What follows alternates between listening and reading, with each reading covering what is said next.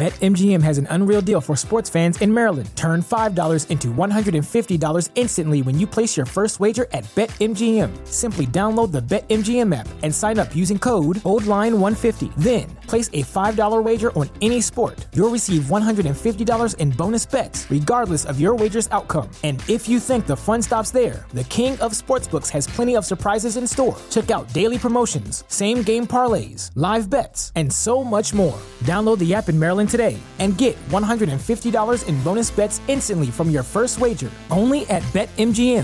BetMGM and GameSense remind you to play responsibly. See BetMGM.com for terms. 21 plus only.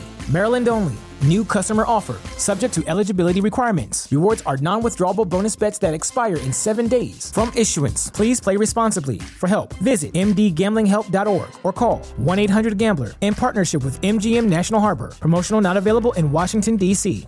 What's so special about Hero Bread's soft, fluffy, and delicious breads, buns, and tortillas? These ultra-low net-carb baked goods contain zero sugar, fewer calories, and more protein than the leading brands, and are high in fiber to support gut health. Shop now at hero.co.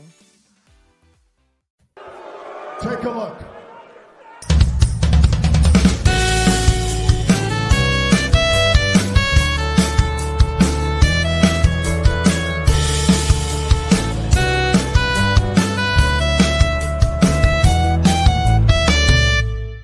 It's February 12th, 2024. I am Joel Pearl. It's time to get in the weeds. Thank you, Dwayne, for the rub. Of course, wanting to show the world that, yes, we are live every Monday, Wednesday, and Friday at 10 a.m. Eastern until noon here on Fightful Overbooked.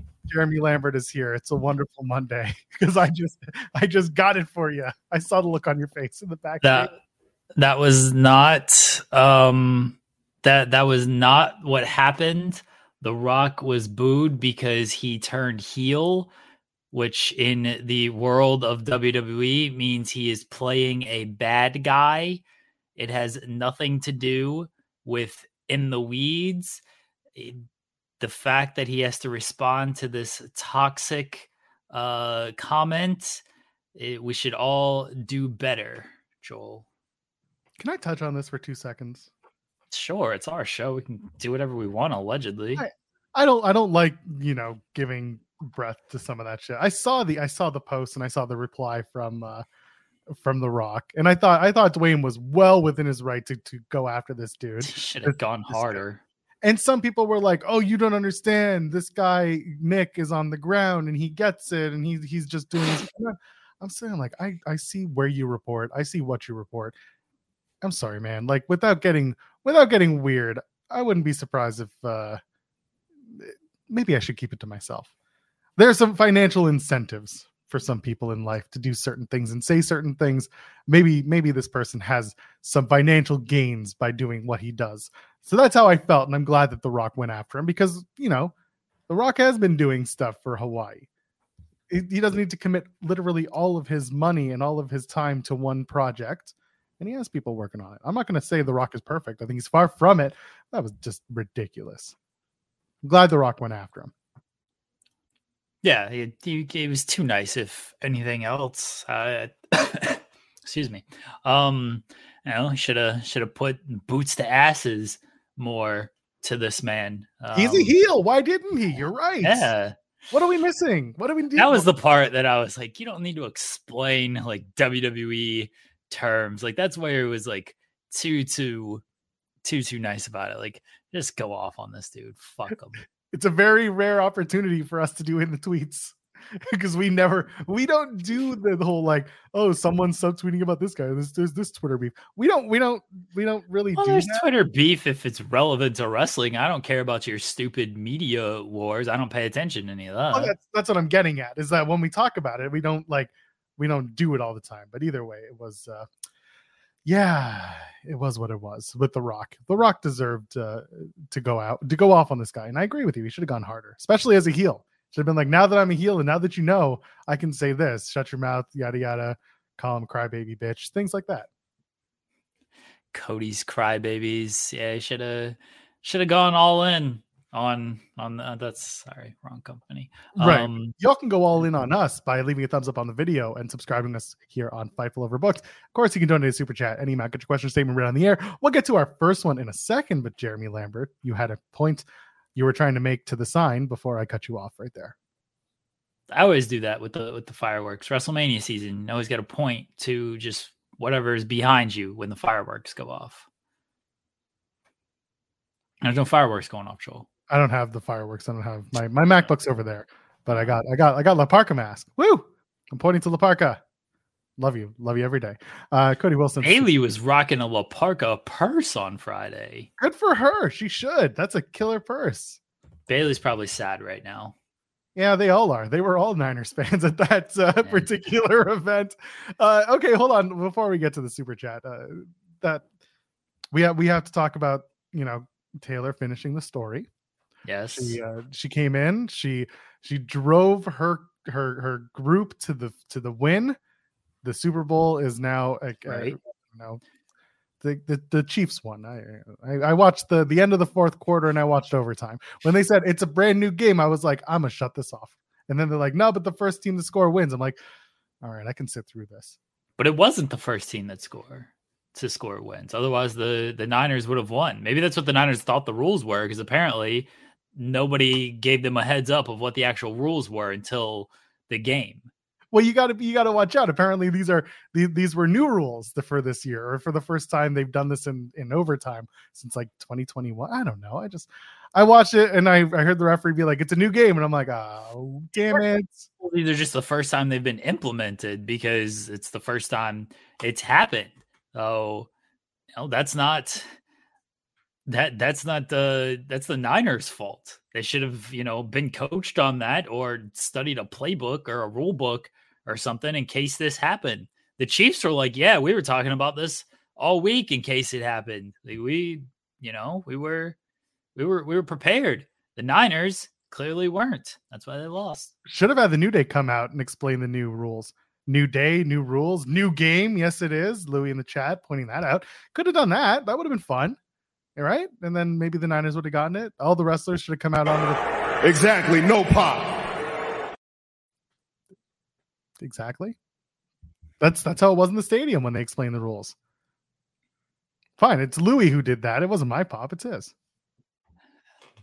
The Chiefs should be thankful for the great Taylor Swift, who showed up 2 hours before kickoff because she was in Japan doing a concert.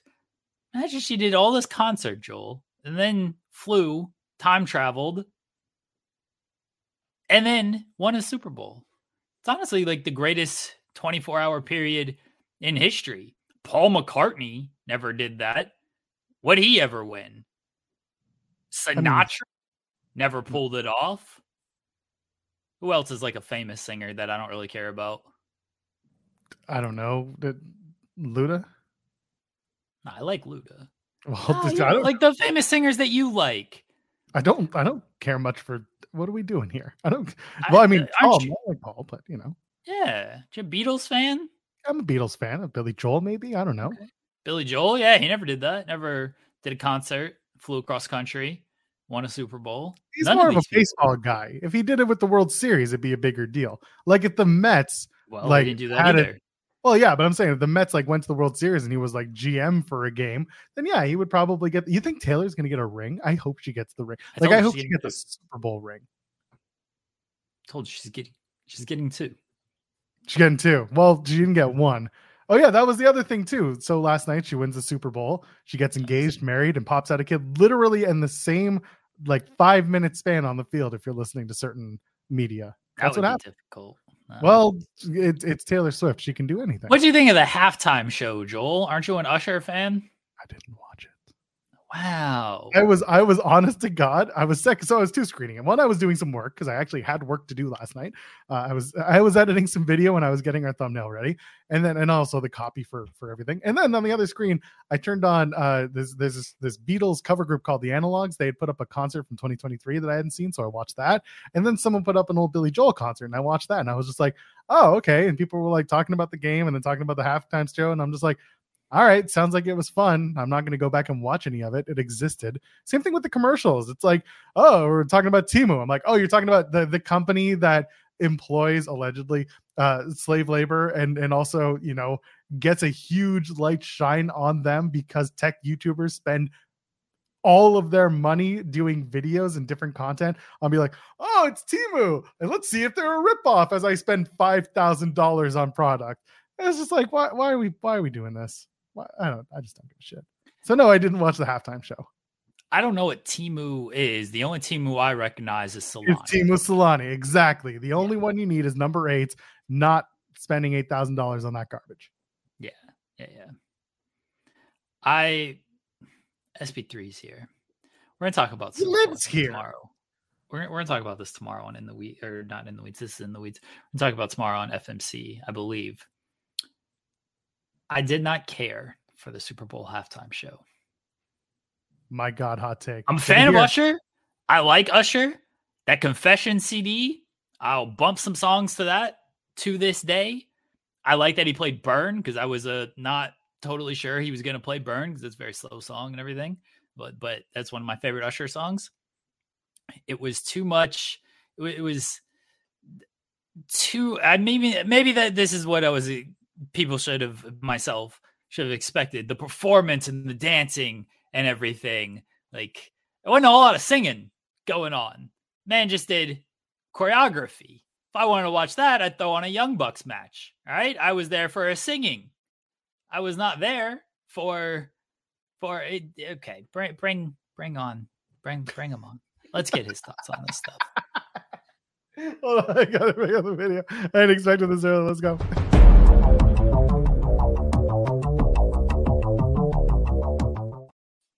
Z News is here. You guys summoned me. You brought up the Mets. You brought up Billy Joel, and here I am.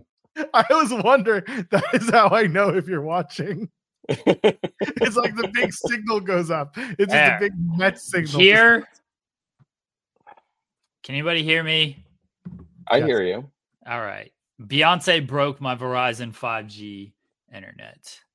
Oh, that's awesome. Darren, what did you think of the Super Bowl halftime show? I did not watch it. Oh my gosh! Did nobody watch anything around here? No, we were watching Beatles and Billy Joel concerts, man. No, we had Sunday. I'm not a big football guy. I mean, I had it on. It was on. I had it on. I don't care about football that much. Andrew was not my thing. He was a church. Now the World Series, I'll be watching. I was actually on Saturday, which I did the touching of the holy water to scare my kids, and I kept screaming, but it's cold, like Hogan. Yeah, it's not hot. It's not hot. Yeah. I'll play it. We didn't get you on last week to do a victory lap. Oh, I didn't call in yesterday to do my victory lap. No, I didn't. I couldn't call in on Friday. Yeah, we had a busy week. Yeah, it was a busy week. Now, a lot of the detractors, a lot of those, she would never dare go to AEW, now are writing, she wasn't good anyway. That's how it works. Yep. Yeah, I'm sure that building's going to be super empty on the 13th of March. Well, I think right now, what do they have? Like 5,600 tickets? Yeah, they've done pretty well for a start. Listen, the show is a month away. Like you're gonna do pretty well. And as they announce more matches, you're gonna go even harder and you're gonna get a lot of tickets sold. Yeah, it's a good thing. It's a good thing. And when we talk about Okada, like again, mixed feelings. Okada's gonna be there too. Well, regardless, I'm saying like with them bringing in Okada, they're like again, it's mixed views as to whether or not it's cool for him or where he should go, whatever. That's up to him. But like again, they're loading up their roster with stars, and why not? Do what you do. Listen, the whole. Honestly, it's really going to come down to how strongly they're booking these people, and if they make a difference. We saw how much of an impact Punk had, obviously, on their business, but the business was hot when that happened. He went into a really hot product post-pandemic. Same thing with Danielson, same thing with Adam Cole. Those 3 acquisitions were humongous for that company, but it came at a really hot period. Now it's a cold period for them. And, Will Ospreay, Mercedes, and Okada, and any company would be a tremendous difference maker, but Edge didn't do much, unfortunately. So I'm curious how they're going to position this and how this is going to go over. I wonder if they thought that Adam Copeland would do much. I think they maybe saw him as a shot in the arm, but I think they saw him more as like someone that they can rely on backstage a little bit more. Someone who can maybe give some more coaching or some more like, I've been in sports entertainment, say like, for better or worse, for 25 plus years. I have some knowledge to impart, and I also get to work with my best friend. That's kind of how I saw the Adam Copeland signing. It was never like, we're going to break all the molds with him. It was that, here's a guy, here's a guy. They said that it was going to be a new era for AEW. I think that was them pivoting over something that they thought they had. No, I think hold on. What are you talking about? You're talking about the Wrestle Dream promo? Yeah. What do you think they had? That's the thing. I don't know, but it felt like they just leaned into it and said, "Oh yeah, this is the era. It's the rated R era," and that was it. And they just kind of left it by the wayside. Well, it's very possible they thought they had something. There you go.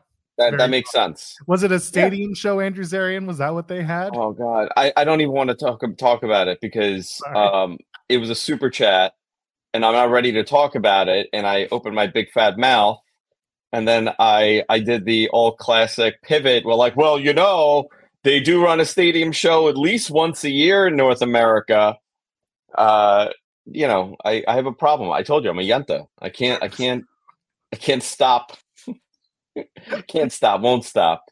It's okay. We all can't wait for All Elite WrestleMania.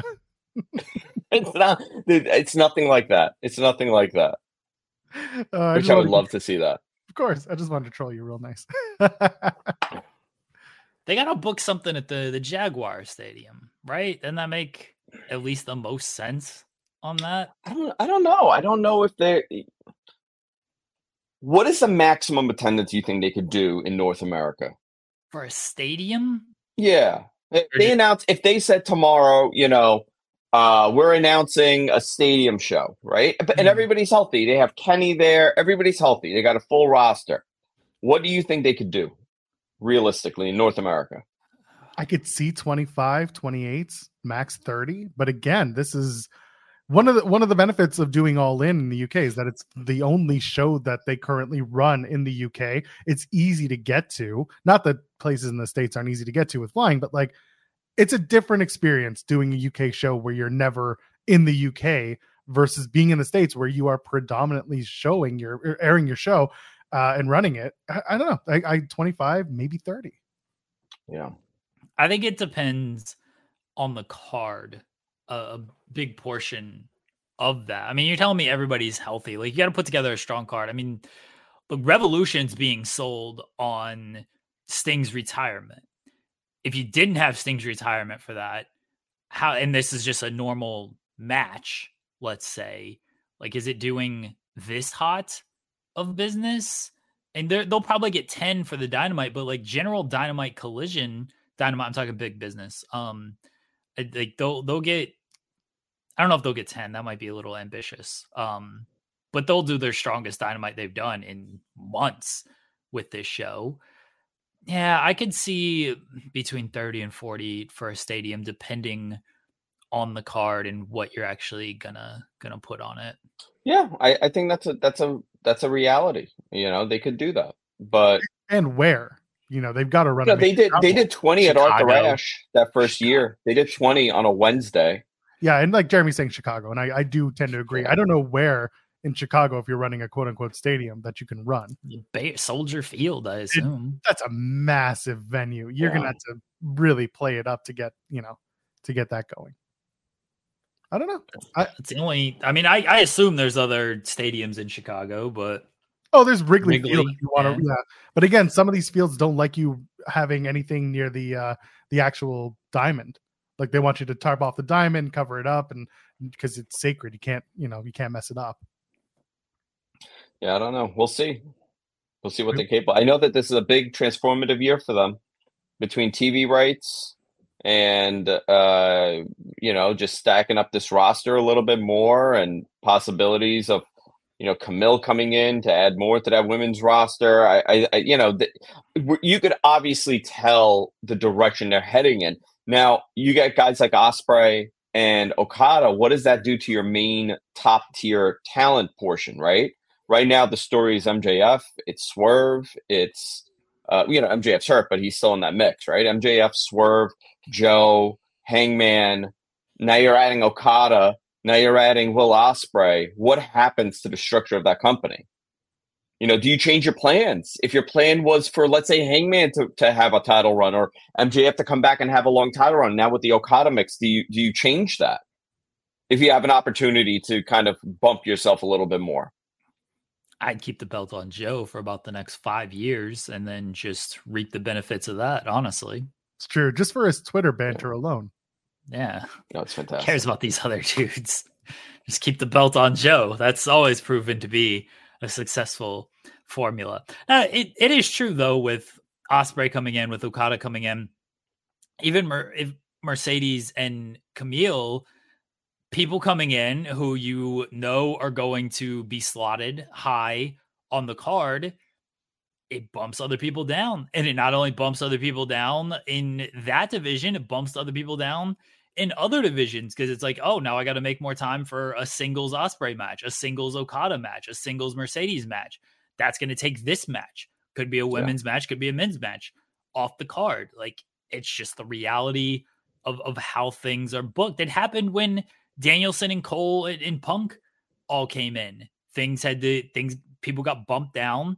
Things got taken off the card. There was less focus on other certain aspects of the show because of that. People were excited because those guys were then on the card and excited to see them wrestle. Same thing's going to happen here. People are going to be very excited for it. But then, I don't know if it's a honeymoon period. At some point, things will start to wear off and people will be like, oh, well, I want to see more of this guy. I want to see more of that guy. Already lacking in some of that areas with the tag division was a mess until the Bucks have come in and saved it. The trios division's an absolute just talking point at this point. Please so do something with Jay White. For the love of Christ, do something with Jay White. That's who I was going to touch on. I mean, Jay White came in, former IWGP World Champion, like Will Ospreay, like Okada. He came in, didn't come near the top. He came somewhere in the middle, and he's still there. He's still somewhere in the middle. Yeah, it's been a common kind of issue with AEW and the booking is that we talked about this too with the women's division, right? With Deonna, we hope that it breaks the mold. They bring someone in, they give them a title shot, then they're shuffled down the deck, and you either get lost or you recreate yourself and you become a new character, a la Tony Storm. I do agree with Jeff Ellie Driver in the chat saying, Jay White's not Okada and Ospreay, respectfully. And there's a point to that. Okada comes with a different pedigree. Ospreay comes with a different pedigree. Jay White we talk about potential. You want to talk about potential for a big star, big money draw. That's Jay White. And he proves it time and again that he's very entertaining and has very good matches. That's kind of where the argument is like, can you take a guy like Jay White and heat him up again to a point where he is as believable as an Okada coming in or as a Will Ospreay who's coming in as well? Yeah. I mean, Jay White, just that whole MJF feud did him in completely. And then they haven't been able to recover from it. The Continental Classic built him up a little bit, but then he's just doing trio stuff. And it's a DOA division right now. It's just part of what they've done also is, a lot of top guys came into that company. We spoke about an Observer yesterday and established top guys. And they came in, they're like, hey, listen, but I just want to put over the young guys, right? Cody was one of those guys. Omega was one of those guys. They didn't want to be labeled as, they're EVPs and they're putting themselves at the top of the positioning. But that was a detriment to that company to an extent. Kenny had a run as world champion, but he was really banged up throughout that entire thing. We never got to see with Cody. We don't know what that story would have been if he had immediately gotten that world title, maybe defeating Jericho or whatever they could have done to kind of build him as that Captain America guy like WWE did. I probably Copeland's the same exact thing too. But you have to realize some of these guys like Danielson, they have tremendous name recognition, and having them as your champion, having them at the top tier really goes a long way. And, I think they'll do it with Danielson now with the Triple Crown, or Continental, whatever they're calling it now. But I think some of those established. What, you don't think he'll win it? I don't know because Nah. Danielson, bless him, he just doesn't want to be that guy by all accounts. But you know what? It's not about what he wants. But that's the thing. But they continue to let it be about what he wants because he gets to have all these dream matches. And like, again, he's got his quote unquote final full-time year. And like, this isn't a dig at Danielson. You could just go back and watch the matches and watch the booking. Like, it's very much geared towards how Danielson would want to do business. And again, this isn't me being like Tony Khan sucks at this. It's not. It's just that he has the opportunity to be like, hey, Danielson, you could be running this game for us, and it's not happening. And Danielson is a big name that has that potential and has that ability. I think like they just announced this match for Windy City Riot, Eddie Kingston and Gabe Kidd, instead of a rematch for the Continental Crown, which it probably should have been because the first match ended in no contest.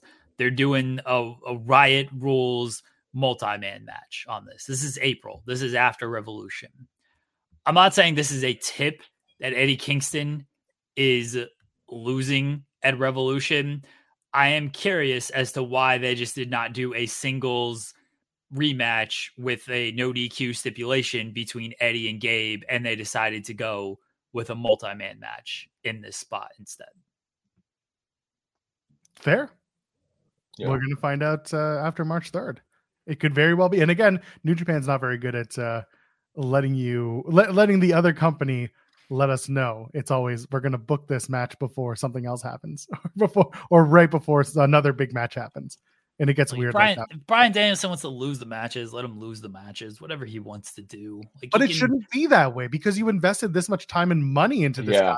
Why wouldn't that's what I'm saying? Running the show? Why wouldn't you want him running the product and making it hot, doing what he does and being a centerpiece figure of your show? Why do you want him to be a mid-card guy who goes out with his buddies and, whether he's a heel or face, it depends on who he faces. Why is that okay? Why can't he be the guy running this entire company on screen I'm talking about? Why do you have to book him in title matches then? Just book other stuff around him instead of putting him in title match and then having him lose all of that stuff. Book him in big matches. If he doesn't need to win the world title, look, I thought he should have. I thought he should have beat MJF last year. I was proven correct, honestly. I think he should beat. I do think he should beat Eddie Kingston. But if he doesn't want to win a world title, I don't know, maybe stop booking him in these world title matches then. Book him elsewhere and do these cool dream matches. I mean, I don't disagree with that. It really comes down to how you book them and what and putting your foot down. If you are Tony Khan, just being like, no, you're going to be my guy. I have this much faith in you. I've given you this much. Let's go. Zarian, where did you get that Saturday night's main event sign? Isn't that great? Hold on, I got this one. It's sexy. I saw that. I saw the WWF. And then I also have a hardcore TV one, ECW hardcore TV one. Give me that. Do you want to see it? I do. Can I see Hold this? on. Let me get it. You've made it official, so now I have to see it. This God. His office. Oh God, I almost fell. That would have been catastrophic. We would have just kicked you off the stream. It's okay. See if I could get this. He's gonna find it. He's gonna get it. Oh, hardcore wrestling. That's what it. Yeah, I got to put this up. Can you just send it to me instead? Dude, these things are crazy expensive. I got it from Stash Page. Just gonna look up everybody. Yeah, there's the plug. Yeah, but they're sold out. They sell out immediately. Of course they do.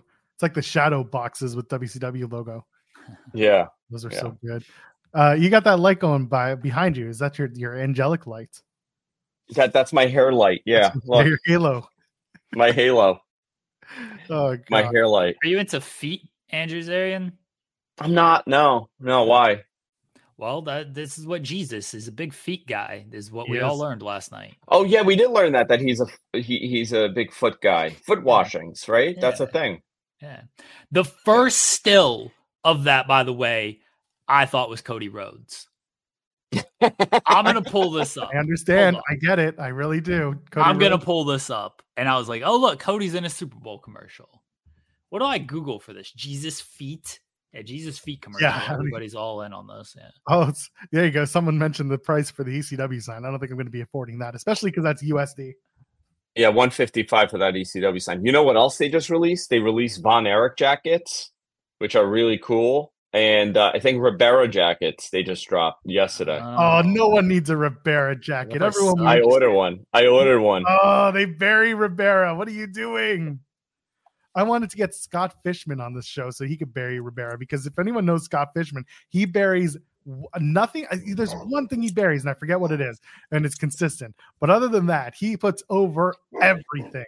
He buried the guy, Kevin Patrick. That's right, KP. Yeah, Kevin Patrick. He's the only person who's not for him, but everything else in the world, he loves it.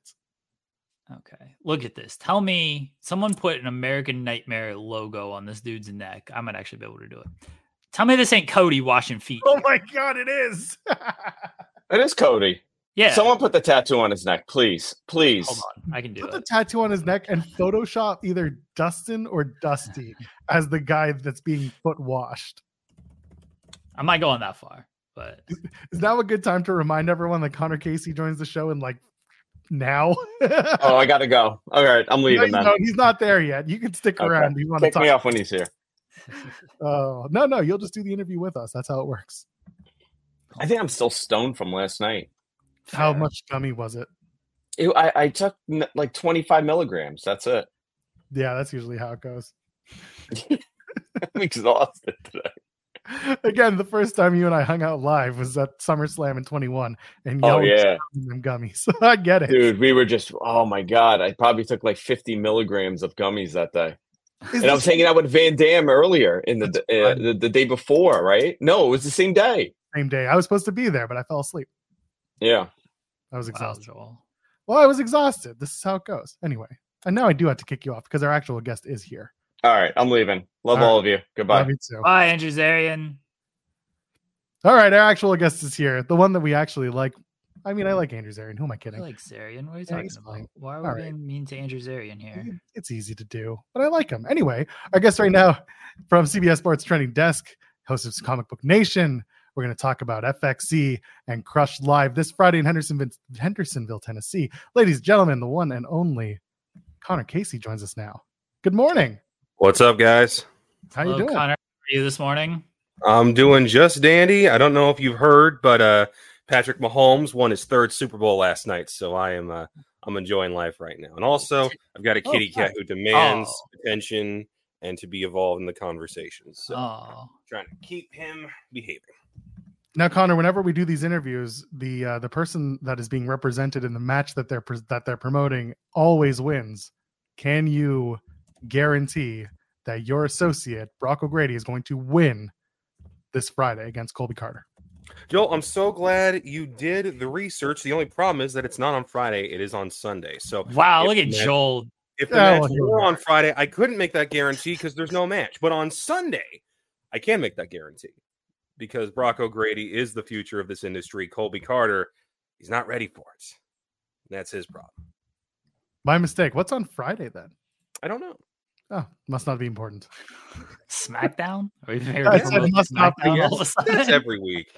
You know? Yeah. I think they got some actor coming in for the show. I don't know. Nah, never heard of him. Before we got into the wrestling, I did want to talk about the Super Bowl because I know you are a Chiefs fan. And this guy over here allegedly listens to music, but had no idea who Usher was. What did you think of the halftime Super Bowl, the halftime show at the Super Bowl, Connor Casey? I thought it was okay.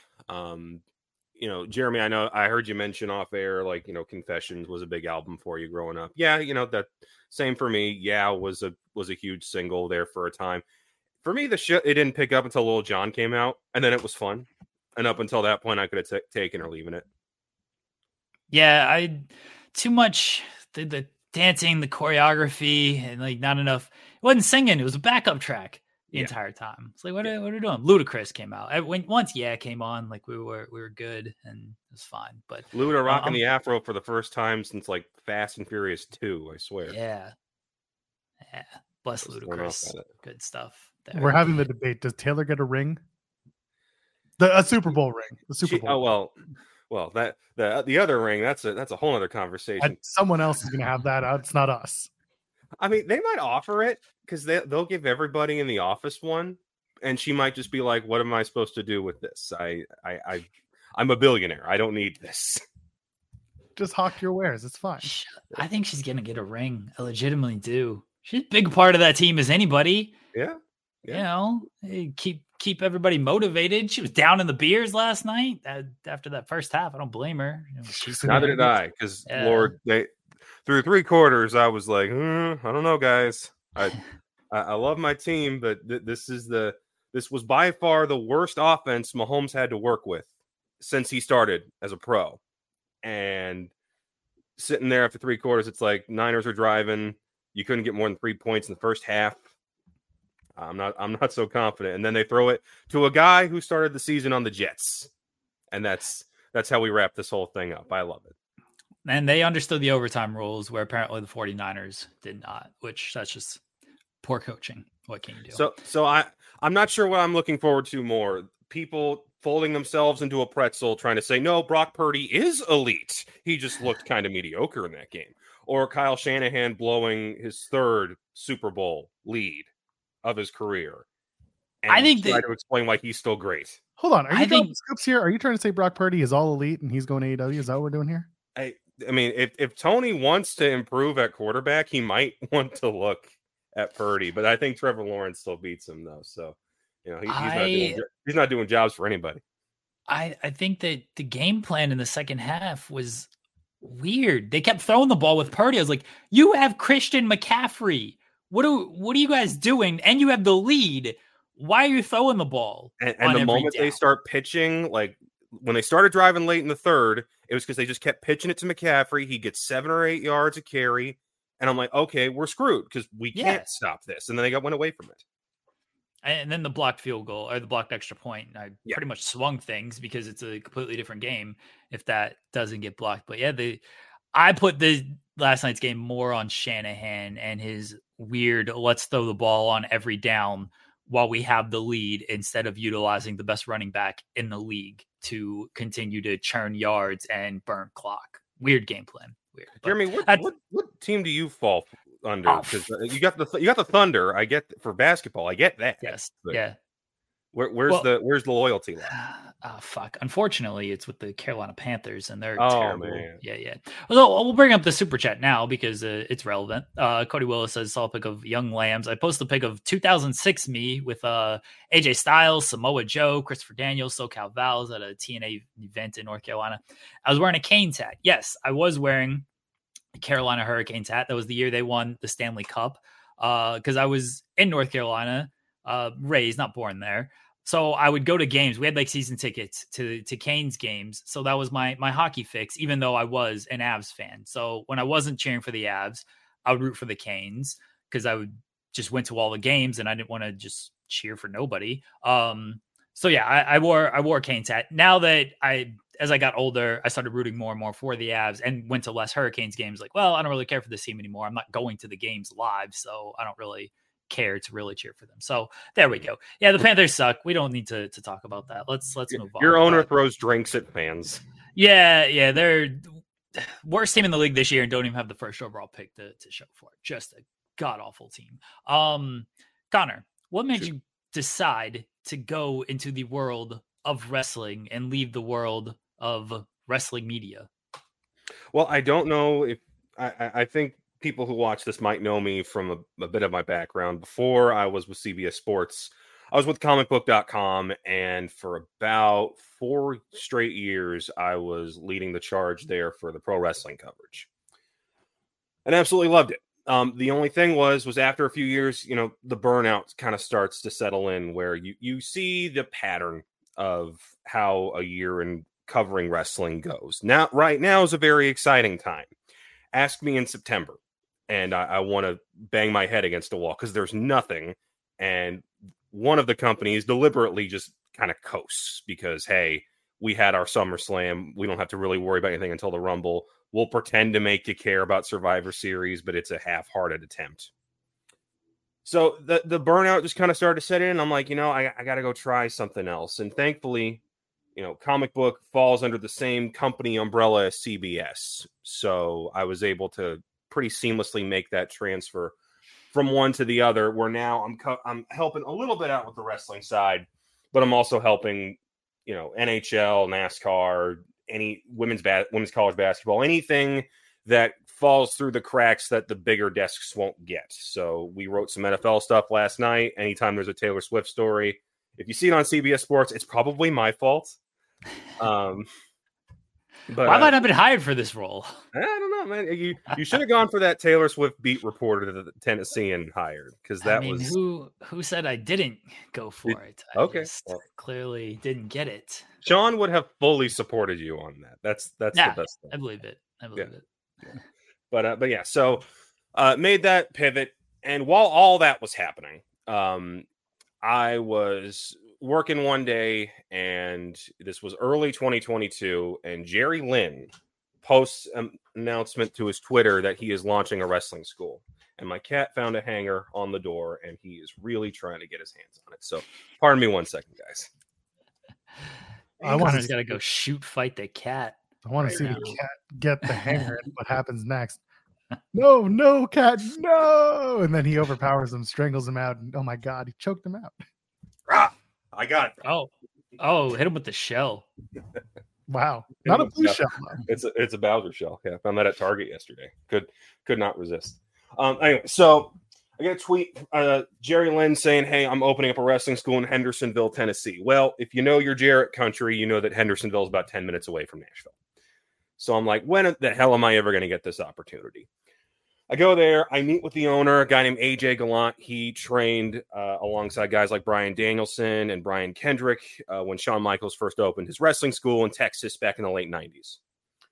And I go to him. I'm just like, look, I'm up for whatever you guys want. I can be a manager. I can be a commentator. I can be a ring announcer. I want to be involved in this. I don't want to necessarily be a wrestler, because I did 8 years of rugby, built up some injuries from that. Don't really want to make those worse. And I'm thinking he's just going to make me like a ring announcer, something simple. And he's like, I got an idea for a character. How good's your promo? I cut it for him. And from there, it led to what you see now, which is Mr. Connor Casey, this kingpin type, leading a faction called the Syndicate, wanting to take over FXC and be the people in charge. And we made our debut last November here in Hendersonville, had a sold out crowd of almost 400 people. And we're back for show number 2 here on Sunday. And then we've got shows lined up for the next few months. So it's exciting times.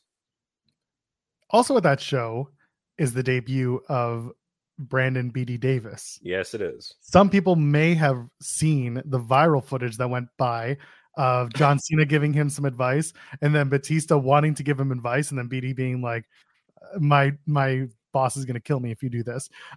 What's your experience working with BD? Do you know him well? Is it someone that you get an opportunity to hang out with him? Brandon's great. I've known him since I started a comic book. He's been like the face of that website for years. Anytime there's a big media event for movies or television, he's the guy that's on the red carpet. He's the one that's going to all the press junkets and the big one-on-one interviews. And he has proudly just led the charge for that place. And he is one of the most hardworking guys I know. And he loves what he does, and he's really good at it. So watching him grow over the years has been awesome. And kind of on a whim, I told him about the school when I started, training there and kind of learning the ropes. And he was just like, I'd love to try that. And I'm like, dude, come on out. I'll introduce you to AJ. We'll get this thing going. And he took to it right away. And I got footage on my phone. I know he has footage of it on his, where, we're going through sequences. We're putting holds on each other. And it was pretty seamless that he took to it so well. And the fact that he was able to learn while also juggling a schedule that has you on the road at least 3 days a week for his day job, there's real dedication there. So when he got to be kind of the host of the first show, land a flawless drop kick on old Leroy Jones, and then set the stage for this match, I'm like, he's going to kill it. I have every bit of confidence in that. And I'm glad, and I'm seeing John Cena and Batista talk about it. I mean, you can't get any bigger than that. Two of the biggest stars of my childhood being like, hey, I know about the show you're on this week. I'm like, can't tell me nothing. Someone else who is on this show, Davey Richards. A lot out about him. I believe this is his first match since kind of big allegations came out against him. I know you don't book the shows, but being involved in a show with Davey Richards, any reservations or second thoughts? So I'll say this on Davey. I've never met the man, and I saw the reports. I saw his statements. I don't claim to know the details and the ins and outs of what went down in his personal life that had him step away from the business last year. And like you said, Jeremy, was not my call to bring him in. I'm not the booker, even though my character that you see would absolutely love to be the booker. That's not my call right now. So as far as Davey goes, I'll just say I don't know the details. I don't know what happened. I don't know his situation. And I'll say to the people that maybe see this lineup and they see Davey and they have reservations, just know it's your prerogative if you don't want to watch. And I'm not going to sit here and, shake my fists and say, how dare you not try this? Because if you have a problem with somebody, you have a problem with them, and I'm not going to change your mind. I will say that apart from Davey, this lineup is full of guys, many of whom this is their first year in the business, and they've put in a lot of work and a lot of time to try and make this the best show possible. So if you're on the fence about the show, I would say still give it a look, because there's a lot of good people here who are trying to do their absolute best and put on something really special. We appreciate you commenting on it. I mean, I had to ask about it. That was it's understand. I get it. I'm honestly surprised that more folks haven't. And I know when WrestleZone wrote us up, the headline was Davey Richards is back. It's like, okay, I thought that would be the headline catcher for lots of places, but nah. I mean, when I saw it, I was like, oh, Davey Richards on this show. I love Connor. I'm going to support Connor. Don't know how I feel about Davey being on this show. I mean, I do know how I feel, but I don't know how I feel about supporting the show overall with Davey being on it.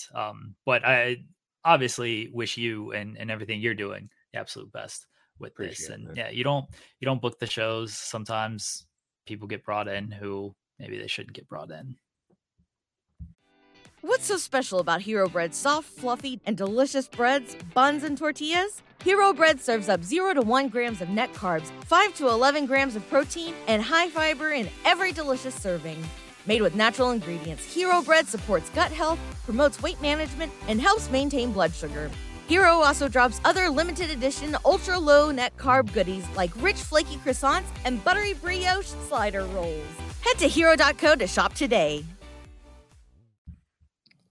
But let's fantasy book for a second. Shoot. Syndicates.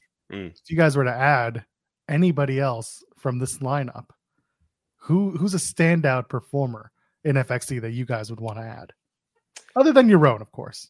So the irony is that I've got Brock O'Grady fighting Colby Carter this week, and Colby is this local, just super athlete. He's about, I want to say he's about 6 foot. He's half Samoan. He's built like an absolute powerhouse. He took to wrestling so quickly. He started only a couple months before I did, and he's already getting a lot of attention from promotions around here and a little bit of the national scene. Like, if you look closely, he's already popped up on AEW. He's popped up on NWA.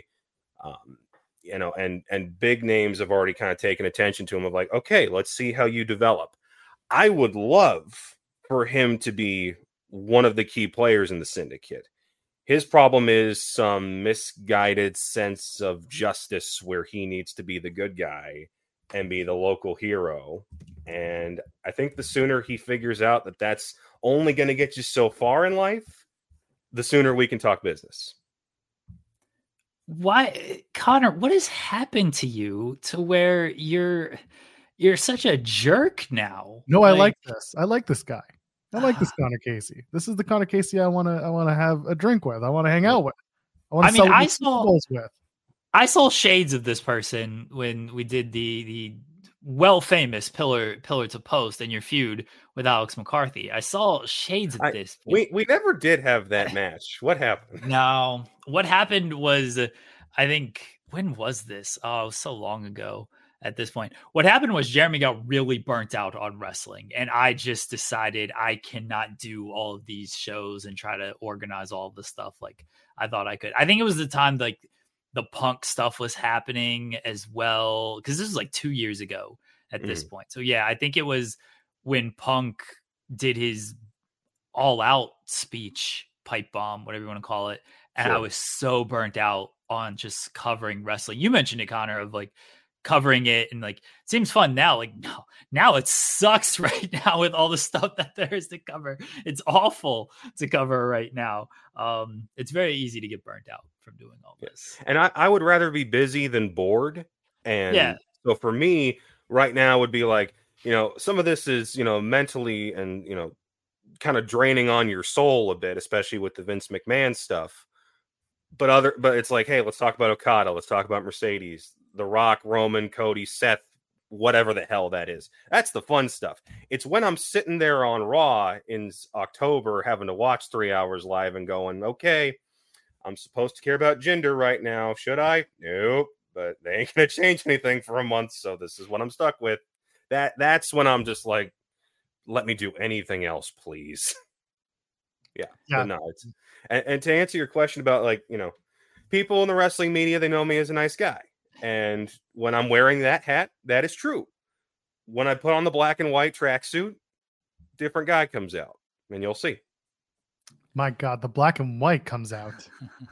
You might as well play Voodoo Child. Just play the guitar to the ring. Yeah. So it's more of it's honestly, there's one suit where I just straight up rated Two-Face's closet. It's black and white split down the middle. And I as soon as I found that, I was like, I need this. But now it's like, you know, I'm able to move a lot more in like a tracksuit kind of thing. So anytime I see black and white patterns on something, I get it. And I got a closet full of it now. But before we let you go, I do want to ask about the infusion of a comic book character type presentation in wrestling. And like, is that something that you are always trying to strive for? Or do you have like other visions of how wrestling should be presented in your eyes?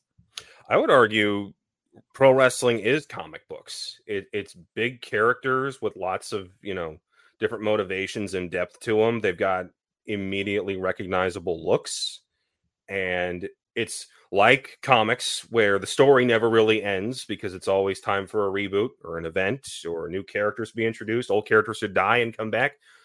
Comics never end, and neither do wrestling. So it's funny how they kind of sit perfectly on this identical track where, hey, we've always got to come up with new stuff. And that's where the fun happens. And it's why so many wrestlers now, I think, they're huge fans of comics, anime, video games. It's why they add it to their characters. It's why they add it to their gear and their presentation. You don't have to dig too far to figure out, wait, why does this keep happening? In the end, we're all nerds. And so when they were like, hey, how do you want to build this Mr. Connor Casey character? And I'm just like, okay, Vincent D'Onofrio's Kingpin, Thanos, specifically the MCU version, and Dutch Vanderland from Red Dead 2. And I'm sure if guys from older generations, if I told them that, they'd slap me upside the head and say, who the hell are those guys? But anybody my age is going to be like, no, I get it. So it works. The biggest shocking one for me was when Moxley came out at Wrestle Kingdom with the cosplay from I forget it now, but the red mask. It was Red Hood. And when he's like, Jason Todd's my favorite Robin, I'm like, that makes so much sense for you, Mox. It's like, when did Moxley start reading comic books? I know he's mentioned in the past, but like you never thought of Moxley as like, yeah, I'm going to do a comic book tribute gear as part of the entrance. Just doesn't seem like it at all. But yes, everyone reads these comic books. We all grew up, I assume, comic book fans. I mean, Roman Reigns had the gold glove when he first came out as tribal chief, and everyone went, oh, you're Thanos. And he's like, no, this just happened by itself. And then he immediately turns it red when people kept asking him. It's like, gotcha, bud. We couldn't find any gold shoes. It just matches the red shoes that I wear. It's why I only have one, specifically on the left hand. No, these stones don't ask about those. Those are tribal stones. Collecting titles now like it's tribal stones. Well, that's the thing. They're going to get the little like mini titles, and they're going to start putting them on the belts. Oh, it's gonna be stuff. And he's going to punch Cody with it and be like, there's your story to finish. Oh, I hope he beats Cody. Just implants WWE logos in his face. Oh, let's go. It's The Rock basically did to Cody, slapping him across the face. He went to the five finger say to the face. The next one was the Unity. That would have been the next. He slaps him, and everyone's got the freeze frame of his fingers. They look like they have biceps on them. So big. I'm like, that's what deadlifting does to you, people. Clubbing them. I saw that, and I was like, my God. Got to get them fingers checked out. Exactly. Speaking of getting checked out, go check out FXE Wrestling. It's this Sunday, February. Sunday, Joel. Get it Sunday right. At the Bluegrass Yacht and Country Club in Hendersonville, Tennessee. Connor Casey's going to be there representing the Syndicate, bringing his associates, and he's gonna do it all. Just plug them, plug everything, take them home. Connor Casey. You got it. Well, you can check us out at fxcwrestlingnetwork.com.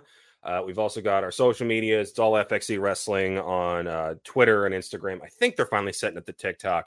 And as for the show on Sunday, well, I don't have the details yet. I do know a live stream of this will be available through Vimeo. So if you're not in the Nashville area, but maybe you saw this and you still want to check it out, we'll have more details for that here for you in the coming days. And you can find me on Twitter and Instagram at Connor Casey CBS. Normally I'm the fun-loving, happy guy that you always like to see. Right now, celebrating my Chiefs victory, but when it comes time for a show, a meaner side comes out. Connor Casey's turned into a jerk, and it's sad to see, but I respect. Now I just need to manage Sean Ross Sapp. That's what will make some real. Oh, that's good. That get a lot of people mad. Yeah, a lot of people mad. Oh, let's go. Can you get a tag team going with, represent a tag team with Sean? Sean and Blank from Also in Media. He has joked about it where he's like, the wrestling journalist faction will be the most over thing ever. And I'm like, man, you've got me. You can get John Alba to be another manager. He's the wrestler. We can get Filthy Tom, and then it's Tom Lawler. We're just gonna do MMA stuff. Bring Luke Owen over. Do a thing. Yeah. I want Muscle Man Malcolm to get in there and just power slam some poor fool. Mm-hmm. Just straight up, just deadlift German suplex him because he's We're doing this. We'll get SP3 in the ring too. He can be the test dummy. Why are we signing up SP? Hold on now. I gotta defend SP3. Oh, he's here often enough. I just wanted to see if he's still watching. I gotta defend SP3. We're not gonna slam SP3. Oh my God! Yes, you call it the paywall. Ooh. Oh, we did it. Yeah, Simon Miller's another guy you could bring over easily. Yeah. Gosh, I want I think Simon is trying to get with Super Eye Patch Wolf as his manager right now, and that just sounds like the most fun thing ever. So if you follow British Indies, you might have seen some of that, and I want that. We could make this happen. I feel you guys got to make a bunch of towns, though. Are you guys up for making these towns? That's the hard life, right there. Well, the best thing is that we're all spread out, so we've all got different cities that we can call. It's like, hey, this is our hometown for this week, and it's New York, so it's Andrews area. Oh, the booking fee on this is going to be insane, though. Flying all you guys in from all these places. Yeah, you got to handle flight. You got to handle hotel because we don't show up day of. That's just irresponsible. You got to show up the night before, wake up early, have a media day junket where wrestlers are randomly taken in and out of order as you stand in a row and wait to try and talk to them. You maybe get 3 minutes, and then the show happens later that day. And then you come home before the show goes live. Yeah. No, Sean will be back. Sean will be back in his studio before the show happens. They'll be like, "Where'd he go?" And they'll be like, he fulfilled his contractual obligations. Yeah, he's back in Kentucky. I feel like we could probably put this together at some point, somewhere in the world. We shall see. Connor, we appreciate you joining us. Yeah, you've plugged everything. You can leave. I appreciate you guys. Yeah. All right, guys. We love Connor. Thank you, Connor. It's always great to see your beautiful face. Congratulations to the Chiefs. Yes. Thanks, guys. Take care. Bye, buddy. Connor Casey. Love it. Sean dropped in for like 2 seconds. I'm sure he's going to show up again because we'll talk about Okada, and it's the thumbnail, so he's probably going to want to talk about that. Oh yeah. So we'll save maybe we'll save the Okada talk for a few minutes from now.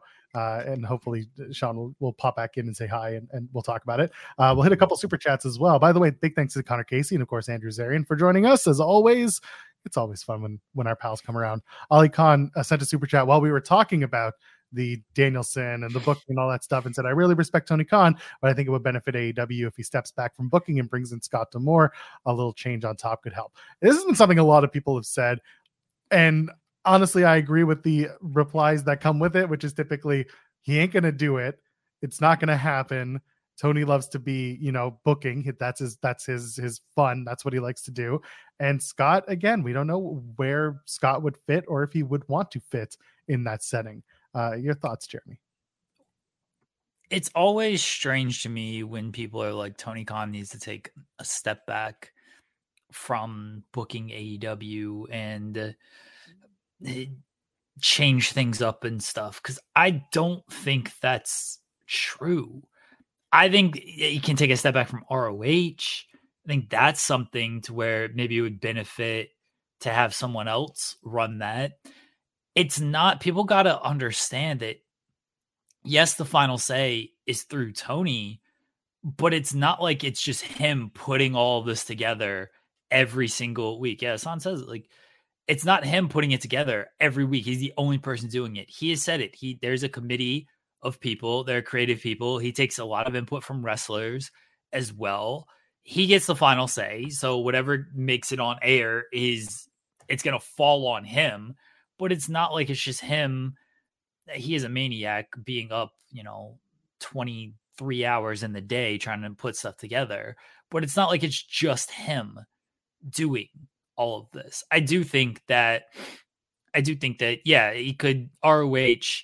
There's not a whole lot of care and attention to that. Would it benefit if somebody else came in and that was their sole focus? Yes, I do think that would be helpful. I don't think Tony needs to take a step back from anything when it comes to AEW. I think by and large, he does a good part. Last year had some rough stretches. He's listening to the wrong people. Stuff didn't hit the way he was hoping it would hit. But overall, there's been a lot more hits than misses when we're talking about the stretch of 5 years in AEW. Yeah, no, I fully agree with what you're saying, especially the listening to, I won't say the wrong people, but clearly it wasn't what AEW was built on and what it was going to continue being compared to the first few years prior.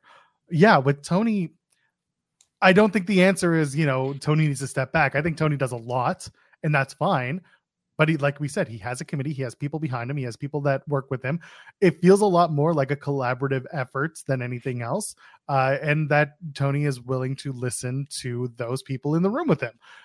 Like you said, Jeremy, at one point, I wish there were more people who would say why when it comes to certain things that get booked.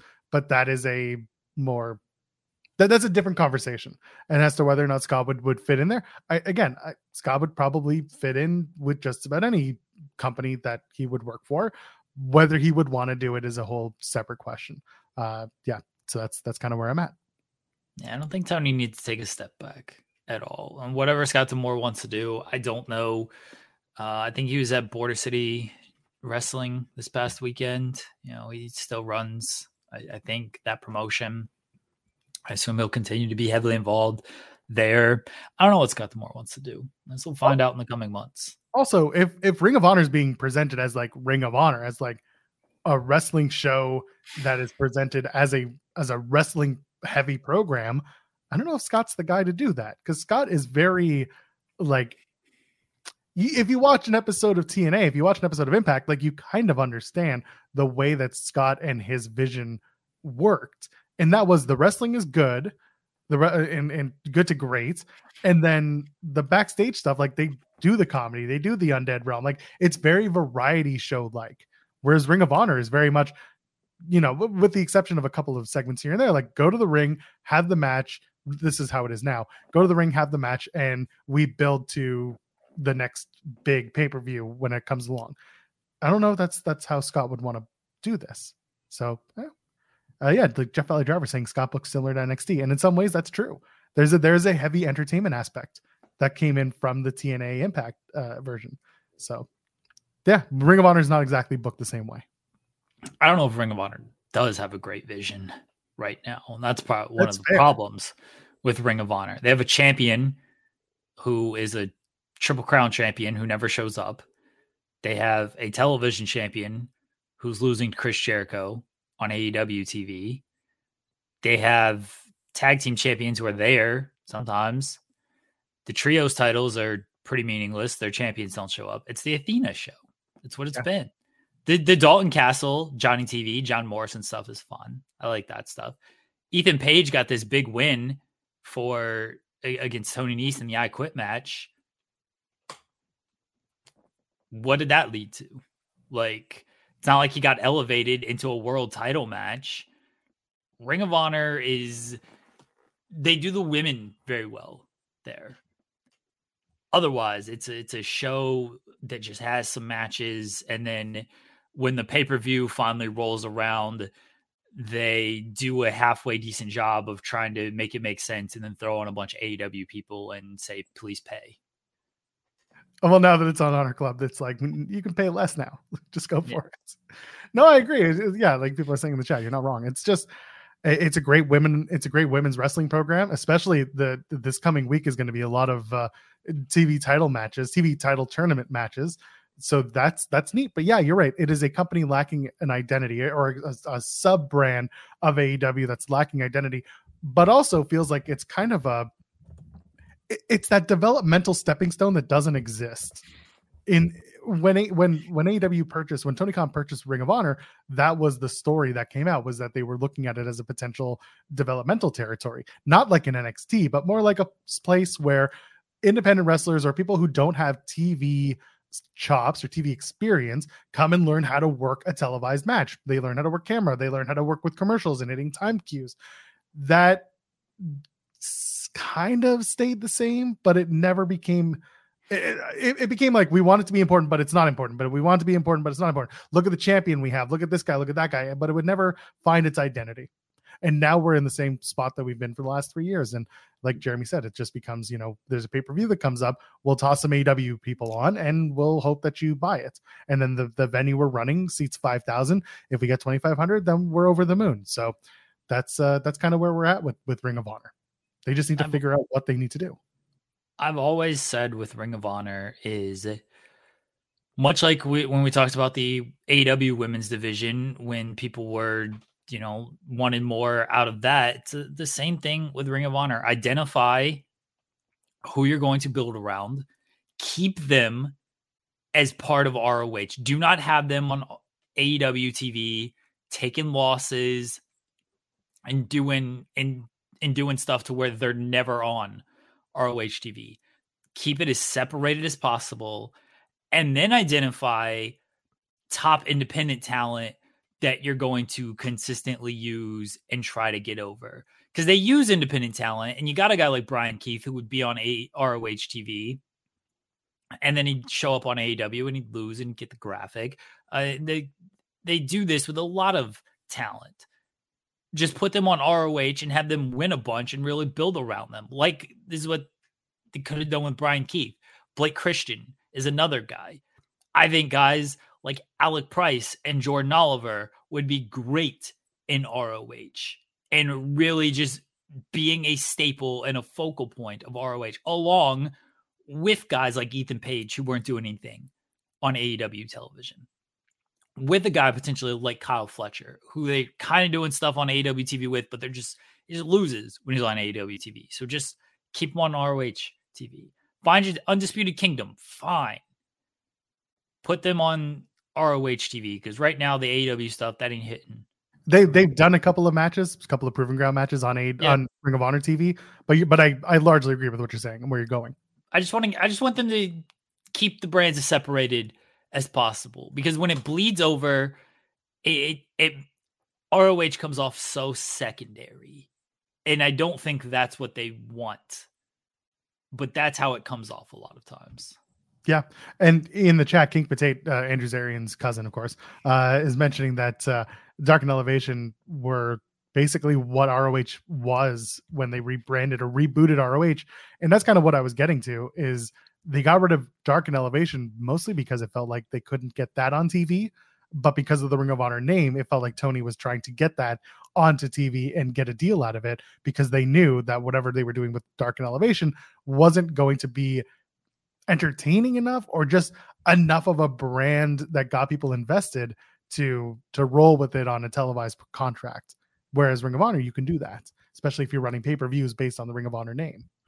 I'd also like, when it comes to ROH, is make it a more concise show, because you're just throwing on matches to do like 5-second matches on television doesn't really help a whole lot of people. You look at the ROH lineup any single week and you can pretty much tell just looking at the lineup, okay, kind of know who's going to win here. Match might be good.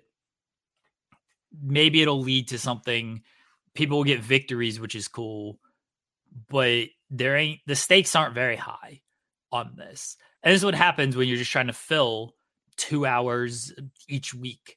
You're just going to get stuff like that. Make it a concise, like 1 hour show. This is what people have loved about Rampage.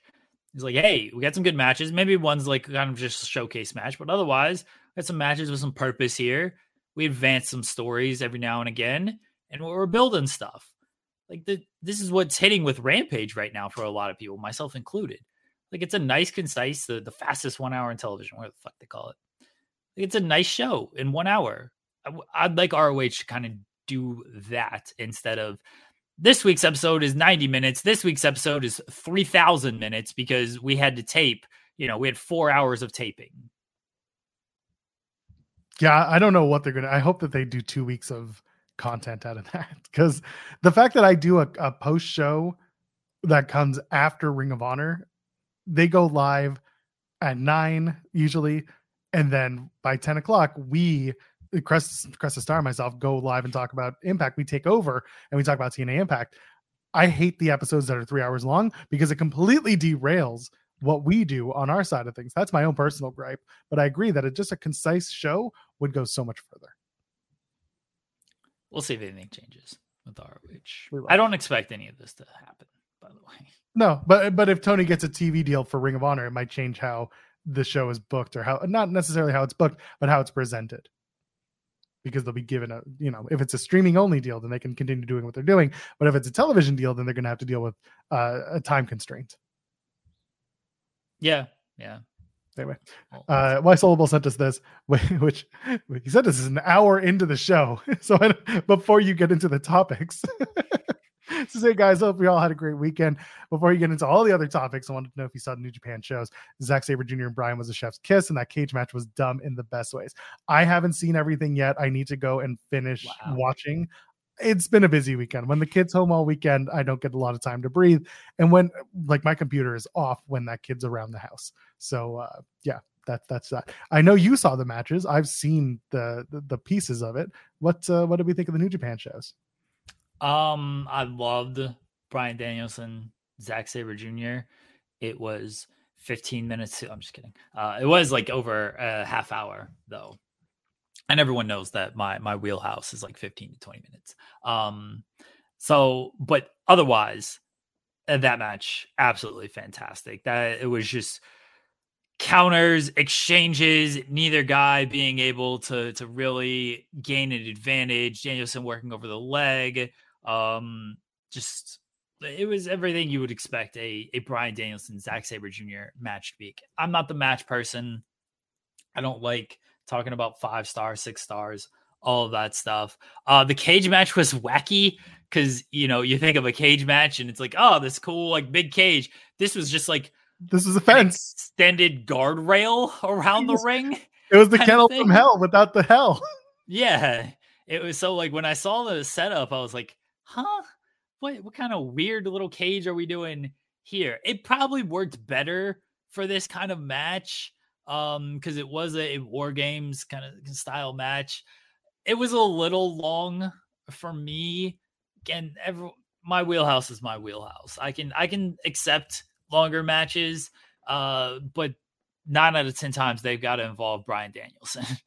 This match did not. It's an hour-long match, and it felt just about every bit of an hour. I will also say I was probably not the target audience for this match. I don't have the emotional investment in United Empire and War Dogs and Ospreay. I don't.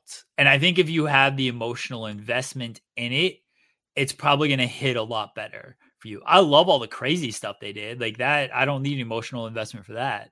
Like Alex Coughlin, just having the 2 kendo sticks and just being like tossing them, and then they just gets beat up with the kendo sticks until he fires back on them. Like, I can appreciate the crazy moments. Ospreay with the ladder, stuff like I can appreciate all of that. But I think if you have like an emotional investment into Ospreay leaving, into the story of United Empire, into Bullet Club War Dogs, this match is probably a lot more up your alley. Where if you don't have that, you can appreciate maybe 64 minutes of like wacky, crazy fun, but also it's 64 minutes. Yeah, that's a long match that I will probably scrub through. But it sounds so. What I'll watch it in 17-minute increments just for you, Jeremy. Well, I'll do it like WWE speed. Every 5 minutes, I'll just start a new match. Anyway, yeah, it looks like it was a lot of fun though. But that's 65 minutes is it's a long show, long match. I'll take a look. I'll probably watch it. Who am I kidding? I will watch it. It's wrestling. I'm going to just hit this last super chat from Will Chisholm coming from the Ring of Honor stuff. What is Ring of Honor? Because week to week it changes by tone and time. It feels bipolar at times. I mean, it's pre-taped. They tape it, usually before and after Collision, and sometimes a little bit of Dynamite as well gets tossed in there. A little bit of taping from Dynamite gets tossed in. But yeah, that's just what it is. It's a show that they tape around the shows that they're airing live, and they produce it into a show that they air on Thursdays. And it doesn't need to have a time limit because it's on streaming and it's on their platform and they can do whatever they want. So some weeks they're going to deem it important, and some weeks they're just going to put on matches and y'all will watch it. And that's that. Ain't much else to add about Ring of Honor. They announced like that women's TV title tournament like 2 months ago, I feel like, and it's finally just now starting this Thursday. Yeah. And again, it does feel bipolar in that regard. You kind of start things up and then you heat it again. It comes down to listening to people in the room and having the why person. So anyway, speaking of why, I just don't think there's a lot of care in ROH, and right. That's where there's somebody who maybe it's like, maybe I can take this over and put some care into it. I would also argue like it doesn't need a lot of care right this minute compared to the care that you need to go into Collision and Dynamite, because you're up on a TV contract year. You need to make your main television programming, Rampage included, that much more attractive so that you could potentially put that care. I make this illusion a lot. It's spinning plates. And sometimes a plate is going to spin a little less stronger than the other one. And right now the ROH plate just isn't spinning as strongly as what they need Dynamite, Collision, and Rampage to spin so that they can get the best possible TV deal. And that's kind of the way it is. It's just money. Fair. Speaking of money, Kazuchika Okada, the Rainmaker, we reported on FightfulSelect.com, best $5 in the business. He's expected to sign with AEW. He's heading there. Sean Ross Sapp broke the story as per normal. It's a big deal. I can't tell you that I'm shocked by it. I know that there's certainly a part of me that still has that what if, and the matches that he could have done in a place like WWE, for example. And this isn't, oh my God, he should have signed here. No, it's more like the what if always makes me wonder, but he's going to go to a place where he knows people, where he's experienced the culture there, where he's experienced the wrestler and the locker room. And also it's a different world. It's a different game compared to what WWE is expecting out of their talent in terms of contract and being on the road. So Okada's doing his thing. He's going to go to AEW, but that's the account. What do we think? I think this was obvious from the start. My God, I can't believe your TNA was on. They had him. They had him. AEW always felt like Okada's destination. I've said many times, like I was more curious as to what Okada would be like in WWE, because that's an environment we've never seen him in. We've seen him in AEW. I generally know what it looks like. It's going to be great Tony Khan loves him. He's going to have great matches. He's going to be at the top of the card. We said it before this report came out. I know now the report makes it more or less official. Nothing's official until they actually appear. But I said it last week. I think they're going to do Okada Mercedes at Big Business. This is what I said last week. So nothing's really changed on this stance. Let's go in a different direction on this, Joel, because I don't know how much there's to add with like Okada going to AEW. No, if you got a fantasy book Okada in WrestleMania, he makes his appearance on WrestleMania, not in AEW. It's a big swerve. Is WWE not an attractive destination? Are they not offering? Are they broke? Like, are they not offering a lot of money? Are they just thinking like, here's our offer. You're going to get this. Here's what it comes with. Take it or leave it. And then Tony is, of course, like, no, I really want you. I'm going to up this offer. WWE, it feels like they're just like relying on, we're WWE. We're the Lakers. You either want to come here, you either want to be a Laker, you want to be a Yankee, or you don't. And then they're not worried about throwing a bunch of money at people because they've missed out. The Jay White thing, I think, was a hiring freeze. I'm not putting full in them. Yeah. Ospreay, though, Mercedes, Okada, Camille is reportedly now not going there. Seems like they're missing out on some pretty big free agents, and WWE's getting them, or AEW's getting them.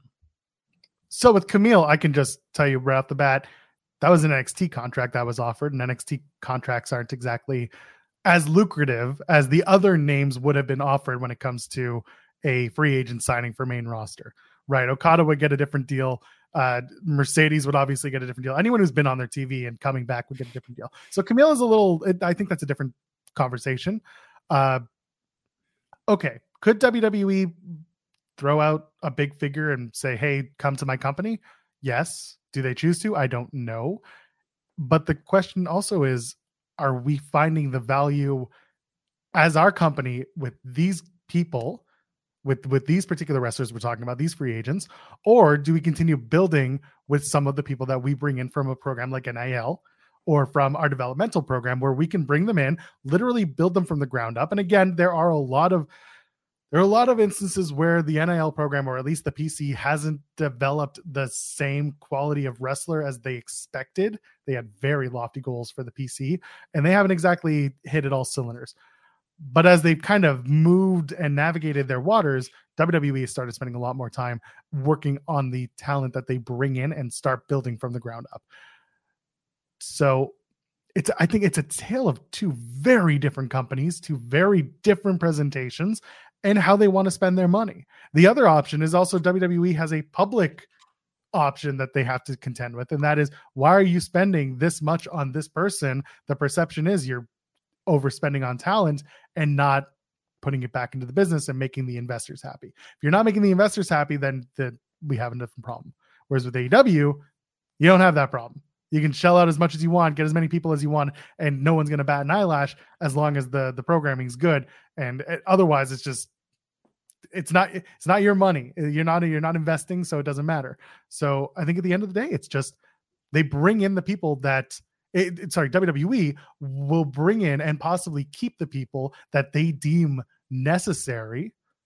And again, this is they, not me, and that they will let people go. Kind of like your Laker analogy, like we want the best of the best, or who we deem the best of the best, and this is the offer. And that's that. And I don't mind that. Okada and WWE, it interested me from a match standpoint, from a presentation standpoint, because it's completely different than what we would see in a place like AEW, which is pretty much closer to what you'd expect to see in New Japan Pro Wrestling. Now Okada maybe will cut more promos or have a mouthpiece, whatever it is.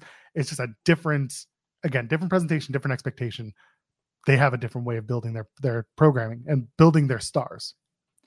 I do think part of this is also, we talked about this with the Mercedes when a contract negotiations with her reportedly fell apart with WWE. WWE has their hierarchy and their cap on things, not like cap no lie, like salary cap. Salary cap, yes. Yeah. Or sports like bottle cap. cap. Yes. Yes, bottle cap. Yes. They see Mercedes as a certain level. I'm not saying they're right or wrong on this. I think they're wrong, but this is how they see her. This is how they see her. You don't get to right? slip that in there. They see her as, I don't want to use the term, but I'm going to use the term, a B+ player, right? That's where they see her. They just paid Charlotte Flair A+ money. They don't want to give someone they perceive as a B+ player A+ money. Because if they pay her Charlotte Flair money, then that just raises the cap. Now what are you paying Becky? Becky's got to get A++ money because you've raised it just by paying Mercedes.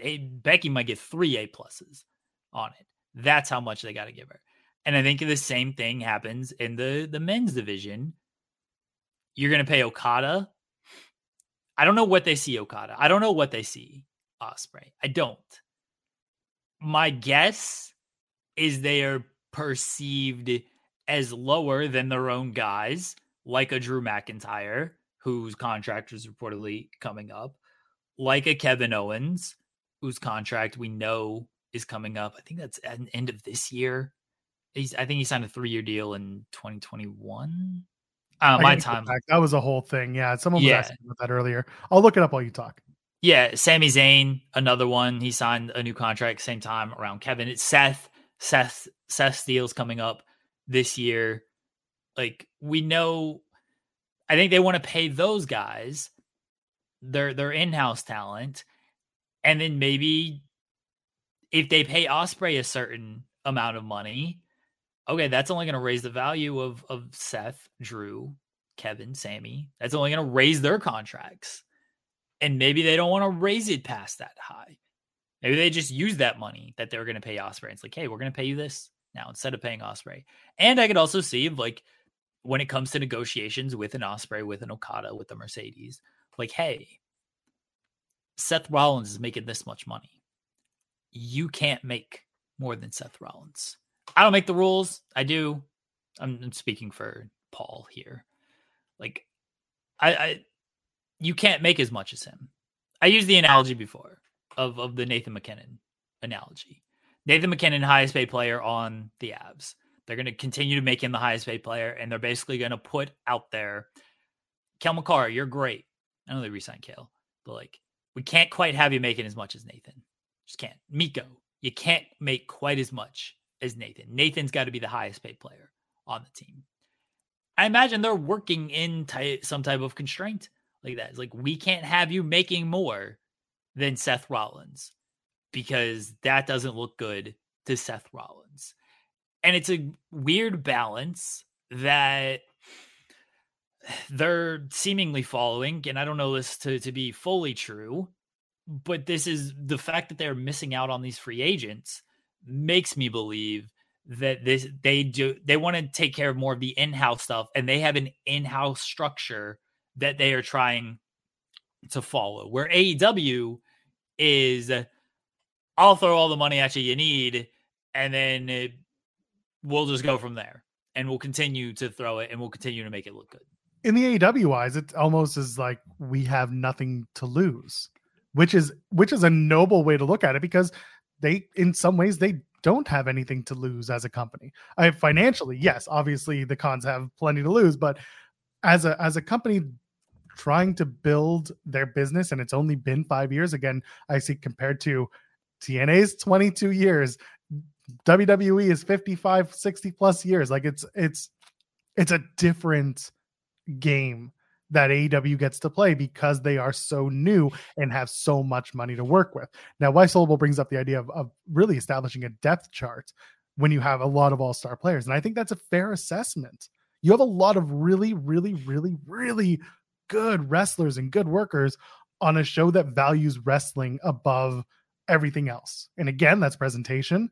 WWE expects their wrestlers to be not only very good in the ring, but also be very good characters and have some crossover appeal. And you see that with people. We mentioned Seth Rollins, Becky Lynch, Jade Cargill comes over from AEW, and they see the crossover appeal in her, and you see it because she's in a Super Bowl ad immediately. Bianca Belair is another person that you talk about crossover appeal. Montez Ford goes and releases a rap album.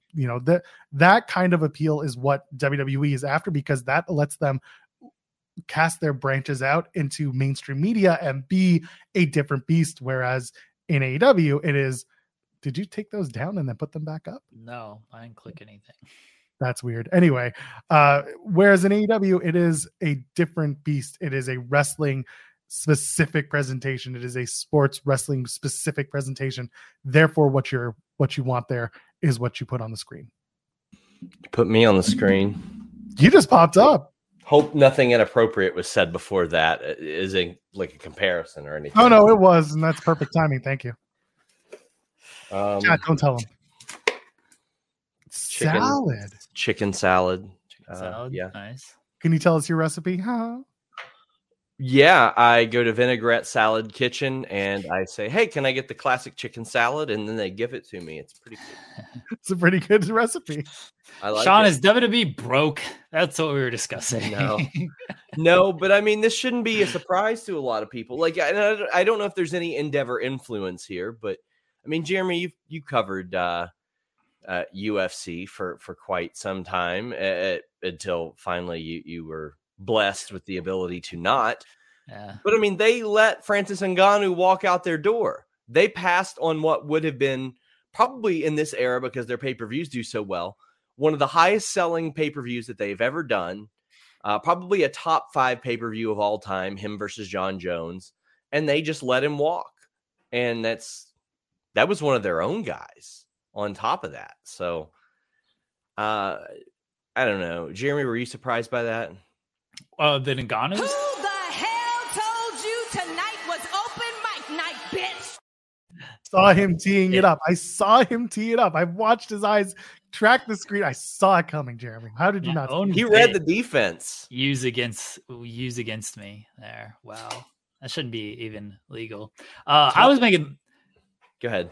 I was making the point that it feels like they have almost a cap on things of like, we can't pay you more than Seth Rollins, because then that establishes a new pay structure that now we have to pay Seth this much. Now we have to pay Kevin this much. And I don't know if they fully want to do that. Yeah, that makes sense. I don't know, man. I mean, I think it's healthy because WWE is white hot right now. They are very hot. And I mean, they took an incredible set of negatives, which are the Vince thing, the lawsuits, after a set of positives, The Rock joining the board and the Netflix deal. They got hit with another. I mean, it's like these peaks and valleys. So you get the Rock Netflix thing, then the Vince stuff drops, and it's like, well, how are they going to recover from this? They make the right decision at the Royal Rumble, and then they're like, well, how can we screw this up? They do the Rock thing. Well, then they come back and they're like, well, let's fix it and make it even bigger than it was before, because I've never been a part of a 33 audience. I've been a part of split audiences, but never one that was like, we love and hate all these people. We just want to see them on the screen type of thing. And that's what I got there. And they turned it into an incredible piece of business. Now, I thought that SmackDown was an okay follow-up. You had something to fight for on that show. I'm interested in what they do tonight. Raw, Lexington, Rep Arena. I'll be there. I'll be there. I'll be doing the post-show live. I've got to drop off some Fightful awards in about an hour and a half, actually. Almost got it. Almost got it, damn it. That's where technology needs to head. It can detect when you're going to cough. So you have one of these Rode Pro boards as well over in the other side of the studio, right? Yeah, I do. I ride this mute button like crazy because of that. What do you mean? So there's a mute button on my channel. I can just, I ride it. I sit here with my finger on it in case I need to clear my throat or cough or anything like that. Well, mine is almost always in view on with the setup that I have, so I can't do that. So I just try to keep it on the button, but I guess we'll see. Ain't so hard. Just have to click it. How's it going, fellas? Went to Vegas last week. That was the thing. Yeah. Joel, it was funny because as I was there, I stayed at New York, and then I got there and I realized, oh, this is where we went to eat a few years ago. That's right. Yeah. I do remember that. I walked through New York when I was there for TNA, and I was like, oh, I remember this place. I was gonna actually hit you up because people know that I was playing this game on my phone called My Vegas, and they give you rewards based on your play. Oh, and it includes comp rooms. Damn so it. I was going to ask if you needed a comp at Would've Park been nice. MGM, but I can't give you that because they make you sign in with the ID of the person whose account belongs to. I could pass as you. You probably could just wear the glasses and add some weight. I guess I don't know. Put on a different suit, a blue suit instead of the gray suit. I believe did I make this one? I guess that means you need to shut the fuck up. No, I've got one on my hold on. I'll do you a favor real quick. Okay. All right, we gotta wait for that. You ain't gotta wait for it. You can talk. Oh, I know that. We're not gonna sit here in silence. Caden was saying Triple Paul can't sign free agents like the Coyotes. So there you go. Actually, I guess my meme folder isn't on this one. Oh yeah, it is. There we go. Yeah, I've got the actual clip. I've had it on my computer in my meme folder. I had the clip. I don't want to get us, taken down. So I just do audio with a photo. Yeah, we deal with enough golden dollars. Sean, did you see Cody on the Super Bowl commercial? There's a lot of wrestlers on the Super Bowl commercials. Cody was on one. No, but I saw that Reed Shepherd's mom of the Kentucky Wildcats looks like she wants to finish her story. Oh, well, this was, in case you missed it, this was Cody on the Super Bowl commercial right there. Yeah. Look at him. Mm-hmm. Yeah. Doing I'll well. show you all. Big feet guy. Sean, while you're doing scoops, can you find out if Donna Kelsey is going to be at WrestleMania now that she is a Super Bowl champion? Is she? Just now? At the Performance Center? She was at the PC. Yeah. She was at the PC earlier this year. That's funny. Last year, at some point. Now we got to find out. Pretty funny. The Kelsey boys tag teaming in wrestling, taking on the Creeds. Let's go. Kelsey would be fantastic in wrestling. Yeah, probably, honestly. For some reason, I can't get this file to pull up. But anyway, Reed Shepherd's mom looks like Cody Rhodes. Well, good luck to Reed Shepherd's mom trying to finish her story. Oh, here we go. This should be good enough. Oh, the render time. We got to wait for the upload. Leave me with the dead air, please. Oh, yeah, we thought you had it. Oh, you were clicking. There it is. Oh.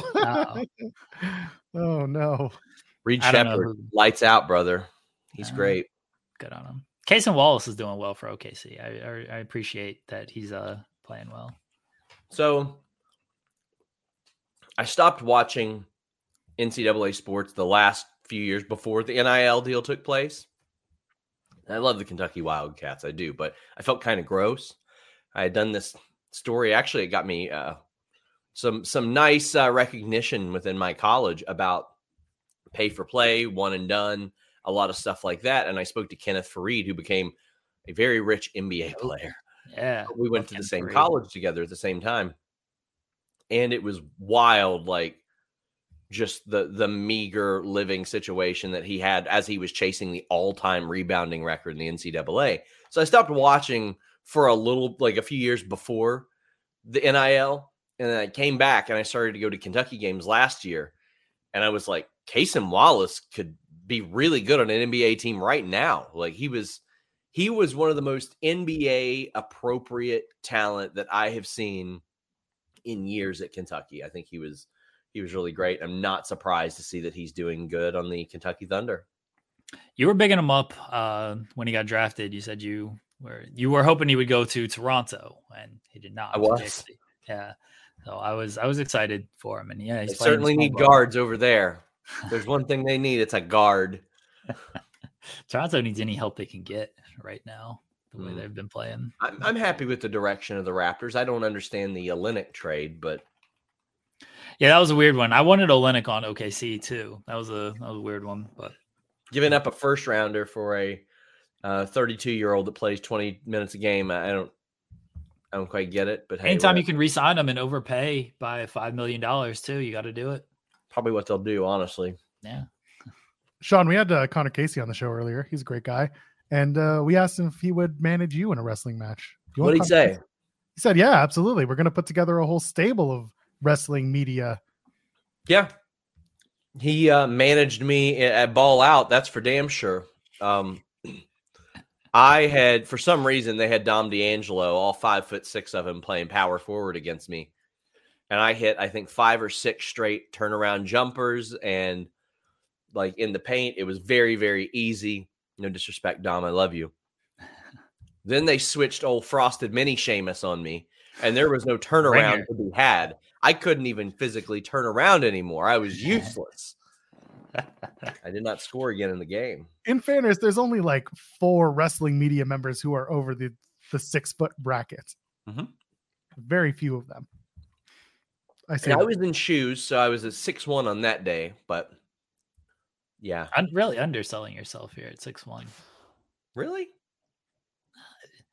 Come on, Sean. Come on. Is that a gimmick? It was I don't know about like months. There was somebody on Twitter that said that I was 5'5", 100 pounds, soaking wet. I do remember that person. Well, it was 2 days ago, so I would hope so. Listen, man, CTE isn't my thing. What can I say? I don't get on Twitter. It's Hasn't very gone yet. stupid. Anyway, we're dropping a Rhea Ripley interview tomorrow. Hey, that sounds like a good idea. It sounds like a good interview too. See you guys later. Thanks Bye, for no Sean. selling that one, Sean. I edited that interview. People suck. Tim Winninger said lately Rampage has been the best pure wrestling show. Hey, there you go. Except for the Bucks presentation. That was not pure wrestling. That was a massacre. It ruled. It was good, but it was not a wrestling presentation. But I understand the message. Yeah, that was fantastic. Oh, Loved the Young Bucks presentation. They got Top Flight. They got Top Flight this Wednesday. On Wednesday. Yeah.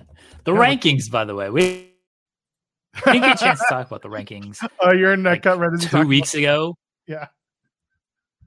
Yeah, 2 weeks ago. They did the rankings. They brought them back. We didn't get a chance because the world happened. And then it looked like they were skipping this week. And then they did them after Collision instead of after Dynamite. So we can't figure out when we're actually going to drop these rankings weekly. They screwed up in the graphic. They said that Bullet Club Gold moved up in the rankings, but they actually went down because they were first. And then they're second. Moxley and Claudio just replaced Claudio and Danielson. They're just like, it all counts the same in the tag team division. Roderick Strong, by the way, no longer in the top 5. Don't know why he's getting an international title shot after now not being in the top 5. Wasn't that the thing? And then it became Adam Copeland and Daniel Garcia. Tony Schiavone's like, you're in kind of sort of the top 5, maybe, but the world title is already accounted for. So you get your chance at another title. Take your pick. This is why I simultaneously hated and was like, okay, with the Daniel Garcia Copeland thing. I hated that it was Garcia who got to come out and be like, I'm challenging you, and the winner gets Christian. And I'm like, wait, why does Daniel Garcia get that? Why does he get to be that guy? And then they did Tony Khan's telling me my ear, blah, blah, blah. This match is official. And I was like, okay, you cleaned it up. But in the moment, I was like, why does he get to make this call? Like, that's not him. He's not number 1 contender. He's not even in the top 5. So, like, I get he had just come off a big win, and Copeland could easily be like, this is, I don't know. This is the whole thing about the rankings that you and I talked about. It's like, we hope they do something with it, but clearly they did not. It's just satisfying their own, need to tell a story. But even then, they're all over the place. People have pointed out that you're wrong, and Copeland was the one who made the challenge, and Garcia. Sure, whatever. I don't care. Either way, Copeland shouldn't be the one who gets to make that challenge either. That should be Tony Khan making the match and saying the rankings matter, and that the winner of this gets Christian. I don't give a shit who made the challenge. I care that the wrestler doesn't get to make the challenge if he's not the champion. And then Tony Khan just gets to say, oh, okay. Why can't they make the challenge and be like, it's collaboration, working together to put it in Tony's ear what you want. And then Tony made the decision. Because the challenge was with that. Pardon? I said I didn't have an issue with that. I thought that all made sense to me. I thought it looked stupid. I thought it looked silly just to set that up, be like, winner gets Christian. It's like, okay, sure. But like, why do you get to make the title match number one contender shot? Why doesn't Tony make it if the rankings matter? Why doesn't Tony say, why doesn't Tony Schiavone say, guys, I've been told that if that this match, we're going to do a match, Copeland and Garcia, the winner gets Christian. And then they say, okay, and they shake on it, and then they do whatever the rest of the promo was. I didn't like they had to backtrack to make it make sense. They didn't backtrack to make it make sense, though. Yeah, they did, because the guy who's supposed to make the match didn't make the match the way that the match was supposed to be made. But Tony Khan could have just been like, no, that's not how we're going to do it. Instead, he agreed with it. It was a good idea. Let me get bothered by the things I want. Okay, Jeff, shut up. I'm not even bothered by it. Here we are having very non-arguments about it. You're very bothered by it. My point was the rankings continue to not matter. And Jeremy said the same thing. The rankings continue to not matter. Well, yeah, that part I'm a little of like, it's not, I mean, they're not presented all that great. Again, you got to have just consistency with this. This is what I wanted. I just give me some consistency with the rankings. And we're already off to a rough start with how consistent they're going to make these things. I do think, by the way, Swerve should just get a one-on-one match against Samoa Joe. He was the top ranked person. Why does Adam Copeland, or not Adam Copeland, sorry. Why does Hangman Page get to tie Swerve in the rankings when Swerve is 2-0-1 against him? It's still Swerve's match. Nonsense. I don't like it. I don't like it. I agree. It should have been a one-on-one match, because who was number one in the rankings coming into this and who didn't lose the match? Thank you, SP3. SP3, I don't give a fuck about what you think. He's so mad. You know Joel's mad when he gets to cursing. No, that's when Joel gets super mad, when he starts cursing. Maybe Punk was right about the rankings, says Will Chisholm. Maybe he was. Maybe they need to get rid of the rankings again. Bell Renette sent a super chat saying, not going to lie, Okada going to AEW is not a surprise at all for me. Like, a surprise would have been Jacob Fatu going to AEW, which, not going to lie, I could see even with the record, you got a cousin on the board and his name was on the family tree. I mean, the family tree thing has got a lot of people talking, but it didn't really make it sound like Fatu's going to go directly to WWE or AEW. It just sounds like he's on the board because he's part of the dynasty. It's part of the bloodline. I think Fatu is most likely to end up in WWE. I don't know when that's going to be, but it feels like that's his most likely option. Yeah, I don't know when. I hope he calls Cody and Cody just keeps losing. Really, hey? Yeah. But see, Cody, he's an idiot. That's the video that you need to crop down a bit, because it's like the audience for the first like 2 seconds that just takes you right out of it. Maybe I'll get to that one day. You're not going to do it. It's just like I'll do it. I do agree. Now that I like actually played it on here and I heard it, I do agree that the audience is a little long there. See, the conversations about television production return. I don't know where to talk about. We kind of did the Okada stuff. There isn't much to talk about. He's coming into AEW. That's the reports, and he's going to have matches and he's going to go after titles, I guess. That's the thing. It's like, I don't know what to expect out of Okada. I don't know what to other than good matches, storytelling wise, booking wise. I don't know what to expect out of Okada, and maybe that's just the way it should be. Yeah, who will his first feud be? Chris Jericho. Oh. Wow. Yeah, I don't know who it's going to be, but I wouldn't be surprised. Nah, I don't know. Nah, if they do this Painmaker, Rainmaker, they already did that. That was the whole, that's where the Rainmaker or Painmaker came from. Yeah. So they need to do it again, this time on AEW TV. My soul will I just lift a table. No. If it's Chris Jericho, I'm gonna be so mad. Well, I mean, everyone wants them to go against like the top guys in the company. I don't know. I don't like it either, chat, but here we are. Better not be Chris Jericho. I think it'll be. I think it'll be Samoa Joe. You think they shoot him right to the top and do the world title match right up? I Yeah. could see it. I mean, I think it really depends on what they're trying to set up for the spring into the summer, right? If they have a big event that, and I'm not talking about All In. I'm talking about like if they have a big event that's happening stateside, you know, during the summer months, then yeah, Okada and Samoa Joe would be a pretty damn good title match to put on the card. But yeah, it's very interesting because again, this is the one thing with Okada. We've seen him in AEW. He hasn't won, but like we've seen him perform in AEW, and now is the chance for us to be like, okay, now he's officially here. Now he's officially an AEW talent. How does he operate within the AEW narrative structure? I hope that Okada comes out, confronts Samoa Joe at Big Business, and Samoa Joe, it's like I said, bring your record and your reputation. You're 0-2 and your reputation says you're a fucking loser. Get to the back of the line. And then we get sad Okada with the balloons again. And they throw up the graphic. Kazuchika Okada is all leads. And it's sad Okada with the balloon. That's right. Little Kazu. That was my favorite Okada. Ruled just coming out with the balloon, lost his way. It was fantastic.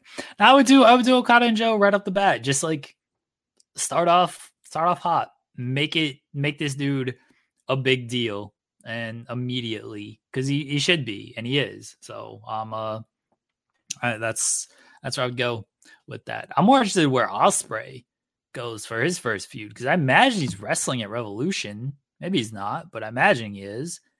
I don't know what that is right now. So this is why again, we still have to tell. Do we have to tell the story of Ospreay and the Callis family? Do we have to do it? Fuck, I forgot that was a thing. That's the problem. That was the thing. And that's why I'm like, now when I say Jericho, like I'm not joking so much. Ospreay's coming in big baby face though. Well, that's the thing. Does he come in and go for the Callis family and then House of Fire, or do we just ignore it and be like, no, it didn't happen. Let's just move past it. I'd be fine with that, by the way, moving past it and just letting Ospreay do Ospreay things. Yeah, well, the Kyle Fletcher thing is still hanging out there. I think that Ospreay loves the United Empire guys. So I don't know if he wants to fully break away from that either. I could see it being Ospreay just comes back. He's with the Don Callis family. Sure, fucking do Ospreay and Jericho again, or Ospreay and Fletcher against Sammy and Jericho. I don't care about that. Someone in the chat's mentioning that Moxley, you know, he laid out the gamut, and it feels like that's a CMLL thing. But why not extend that over to Ospreay? And Ospreay can come in on his first night of Revolution, do Mox and Ospreay. It's a pretty good match. It's a pretty hot match if you ask me. But you got to announce it's going to happen. So. I'm for that. I like that. I do like that. But they do have to wrap quickly, hopefully, Ospreay and Callis. Like you gotta at least go ahead and end it. Have Ospreay come out and be like, bruv, you're a dickhead, and then punch him in the face, and then that's the end of it. That's all it's gotta be. Doesn't need to go any further than that. I hate the idea that they could do this, run the show with Mox and Ospreay's first appearance, and then unfortunately the Callis family gets involved in the match, not causing a DQ, but gets involved to cost them the match. Do you do it, or do you just let it go? Nah, if anything, it would just be a win-loss, and you tell the story after that. I don't want, again, just make it quick, make it painless. Ospreay comes out and he either gets attacked by the Don Callis family, and that's that, and then he can maybe wrestle those guys, because those are all fun matches until it turns into shenanigans and nobody gets over but Callis, or he jumps himself out. Fletcher can join him. Maybe they can feud with Hobbs and Takeshita, because that's like a fun feud. Like there's stuff there that they can do with them, but I just got no faith in any Callis stuff. And then if you want to throw on Jericho on top of that, I really got no faith on that. Yeah, I'm not really looking forward to a Jericho Ospreay mingling of stories. Bring him in, have him do Mox. Ospreay, yeah, like Ospreay trying to get Kyle Fletcher back. But then you got like, what do we do beyond that, right? Wessel will say to beyond it.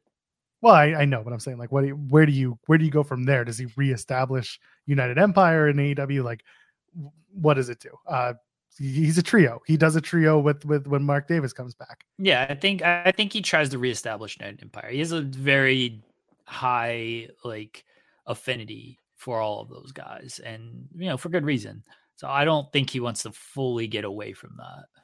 Yeah. So again, we'll see what happens when Mark Davis is. But then you got two UEs. You got Undisputed. I guess it's Undisputed Kingdom. I'm thinking Undisputed Era. Yeah. And then United Empire. Oh, Undisputed Kingdom can kick rocks, honestly. We'll talk about that in a second, but Weissel sent a super chat saying, I know I've asked this before, but I'll ask again. Is this AEW roster an all-timer? When at full strength, it could be the best ever, right? From a wrestling perspective, by the way, that's a show that's also on the main channel. From a wrestling perspective, yeah, absolutely. From a character perspective, there's a lot of strength behind it.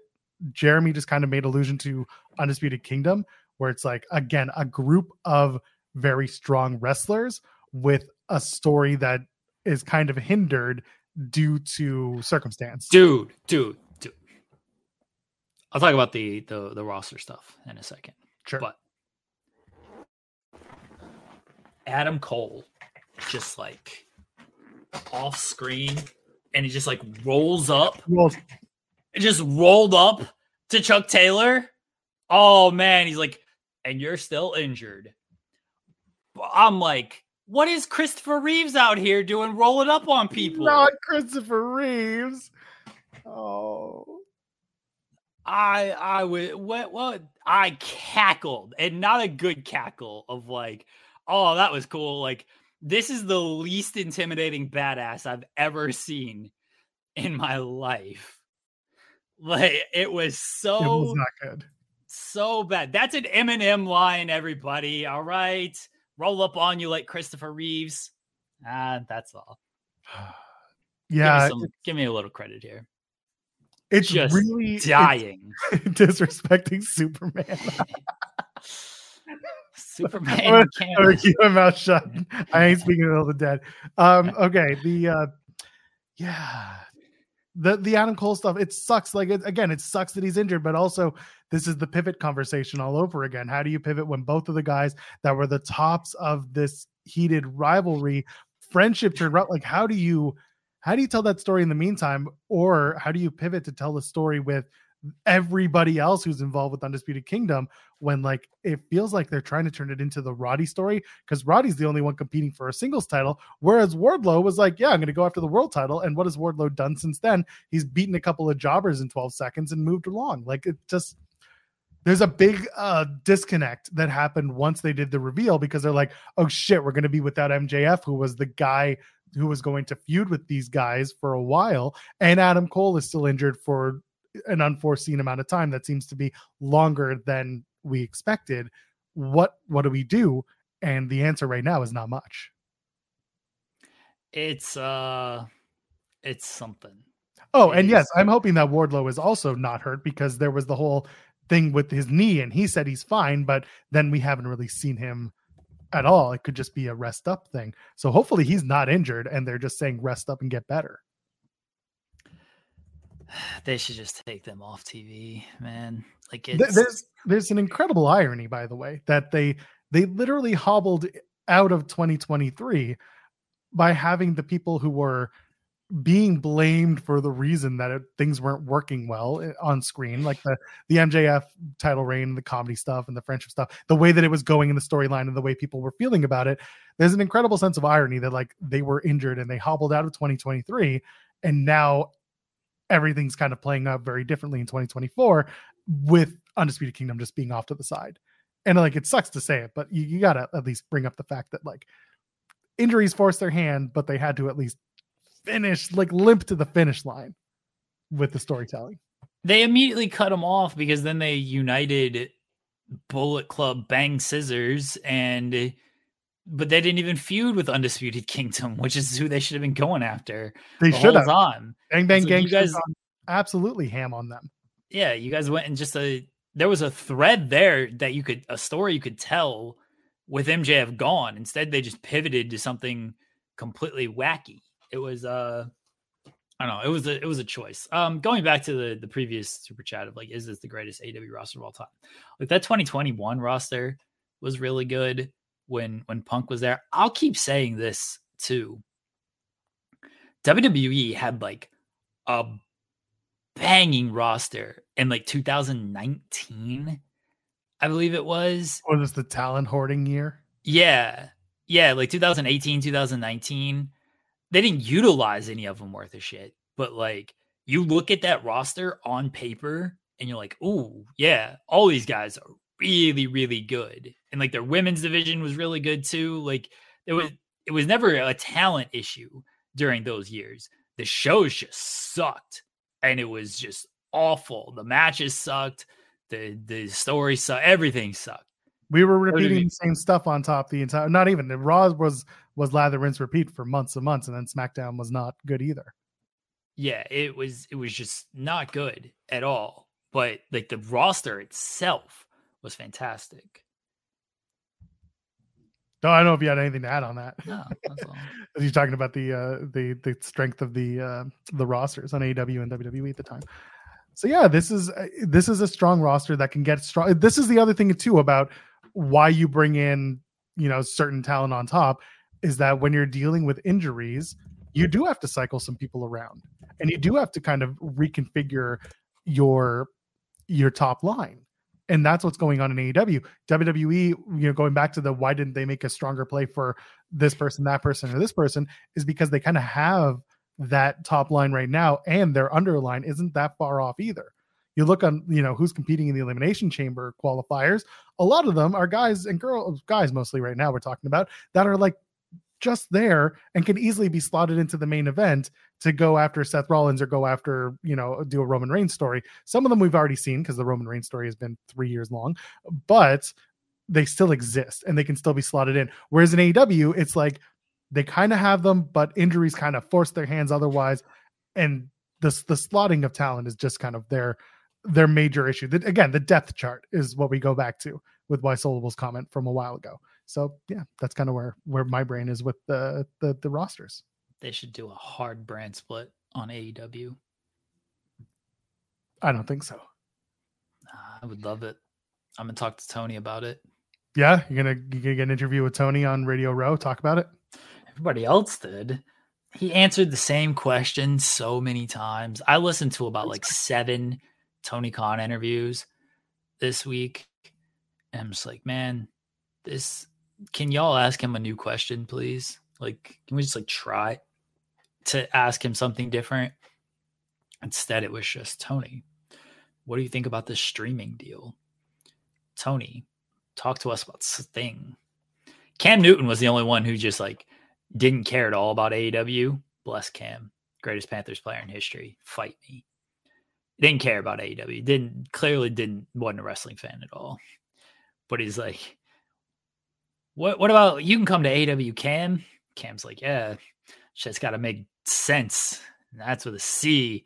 Cam's like, y'all got to make sure y'all paying me on this. Cam, by the way, would tower over some of these AEW dudes. Cam's a big dude. Like, he would tower them. Yeah. How tall is he? Oh, Cam's like, I feel like he's like 6'4", like 250, give or take. He is 6'4". And why am I getting stuff in kilograms? What do we do? Because I'm Canadian. 6'4", 245. He's a big dude, especially hang on right there. Yes, good stuff. He would be, you know what? He would be, again, talking about the land of the giants in WWE. He'd be right on par with Drew McIntyre, and then he would be the giant in AEW. Cam Newton, that dude was special. It's sad if we didn't win the Super Bowl. We're not going to talk about that, but it's very sad. No, we're not going to win it. But let's you want to talk about Raw real quick? Let's get to the super chat first. Talk about what's happening Raw. A lot of stuff. Will Chisholm said the faction, the Undisputed Kingdom, looks sad now. Who would have thought them taking the masks off was the high point? This was a month and a half ago. Shaking my head. Like, it makes a point, but this is the thing. It's like not everyone, but like the core of the story is injured. You have to hope that when they bring it back around, it's a big moment. That's really the only way you save it, is that they don't go their separate ways. They're still Undisputed Kingdom, but like they're Undisputed Kingdom in the background. They're still wrestling. They're still doing their thing, but like no more mission statement promos, no more, we're going to do this, we're going to do that. It's just, they build up a winning record and they make themselves undeniable. And then Max comes back and he wants to take on this hot product, this hot Undisputed Kingdom, but they got a little while until they can get there. You know what they should do? Is they should hold on, sorry. What they should do is they should take them off TV completely and just have them just play like video games. And then Adam Cole is like, our job's done. We ran MJF off. Now we just get to play video games. Everybody tune in to AEW Dynamite next week to see how far I've gotten in it. The fuck he's playing. I don't know. What does Adam Cole play? Fortnite? I don't know. I don't think Adam Cole's playing Fortnite. No, he plays some Resident Evil 78. Yeah, that feels like an Adam Cole game. That's what he should do. Like, we just get weekly updates on like Adam Cole's video game progress. No. Halo. He plays Halo. Yeah. He plays everything that's not, I don't know. It's fine. Anyway, yeah. Instead, he's on TV doing nothing. Like, he's on TV threatening people from a wheelchair. Well, that's what he should do. He can't get up, and then when he gets up, it'll be a big deal. He should be playing AEW Fight Forever because nobody else is. So he should be like sitting there playing. He's like, yeah, I'm doing all my cool moves in AEW Fight Forever. Available now. Go check it out, everybody. You can download Swerve Strickland on February 14th. Get Swerve. Swerve's going to be in the AEW Revolution Trios match or triple threat match. Adam Cole's got to the Trios match is acclaimed and Bang Bang Scissor Gang. Yeah. Or Bang Bang Scissor Gang facing each other. All right. So he's going to be in the triple threat match against Samoa Joe, who I'm not sure if Samoa Joe's in the game, and Hangman Page. She's definitely in the game. Play AEW Fight Forever. It's just a weekly advertisement for Fight Forever. Adam Cole and Undisputed Kingdom just play and Fight Forever every week. Someone in the chat saying, you joke, but I'd be so down for Undisputed Kingdom as streamers. I'm not joking about this. This is way better than them like doing nothing, acting like the group of badasses when everybody's just like, yeah, sure, dude, whatever you say. They're hurt, they're tired, and they wrestle children. That's all I got. Good. Like I said, I hope they come around on it. I hope they figure out what they're supposed to do. What are we left with? Let's talk about Raw. There's matches. Okay. There you go. New Day and Jey Uso are going to take on Imperium. New Day and Jay. It's just me, Noose, New Day, Us. Day one, Uso. I don't know where are they setting up Jay and Gunther at? I think they'll just do a big Raw, like the one in Chicago before Mania. Okay. All right. That's fair. Because they can't do it at Elimination Chamber unless his green card has come through. Right. So I mean, I'm just looking at like where else can they do it? That they could do it the Raw after Mania. The Raw after Olympic. One more time. The Raw after Elimination Chamber is in San Jose. You could do it there. All right. And then there's just a run of Texas and Chicago. What happened to the brand split, Joel? Why are these SmackDown people on my television tonight? So I did wonder why we're doing a bunch of like SmackDown women and SmackDown men a part of the Chamber qualifiers. It felt weird to me. What's stupid is like, here's Randy Orton and Sami Zayn, two Raw people on a SmackDown match. Huh? You couldn't do a SmackDown person? What was LA Knight? They couldn't bring Ivar to SmackDown to lose? I guess that's not a main event match. Well, no, he had a LARPing thing he had to be at. Couldn't bring him out there to lose. Bronson couldn't come to I get Bronson's gonna win though, because like he's got to be part of the chamber match, so Bronson's gonna win. Bronson's gonna beat Bobby Lashley, and it's probably gonna be because of the carrying cross group. They're gonna maybe Scarlett's gonna have the witching glass again, and she just puts it down, and then it spins, and he's like TikTok. That's their gimmick, Joel. Did you hear about that? TikTok. I thought someone else did TikTok. Kesha. Thank you. Time goes by so slowly. No, wait, that's Madonna. Kesha's so much better than Madonna. Well, it depends who you ask financially. Anyway, yeah, so the USO thing I think is going to be, well, I would do it in Chicago. The Chicago, or where's Jimmy from? Jimmy's isn't he a SoCal guy? So do He's it from the Bloodline. Thank you. Isn't he from California though? Isn't he built from California or is he built from Florida? He's billed for just being by himself. It's just him, Ooze. Yeah. Day one shit. That's what Jeremy is being right now. Is a day one shit. Regardless. Yeah, from the Bay. So you do it at San Jose at the SAP Center on the 26th of February. There's the match. Oh yeah, Randy Orton is on SmackDown. For some reason, I thought Randy was on Raw. Randy is on SmackDown. So is AJ. Completely forgot. They haven't halved it. It's very strange. And then this is because it's brand supremacy and all that stuff. You've got Bronson Reed and Bobby Lashley. We just talked about that and how it goes. LA Knight, takes on Ivar. Ivar is back from his latest LARPing trip. So LA Knight's going to qualify for the chamber. Is that what we're doing?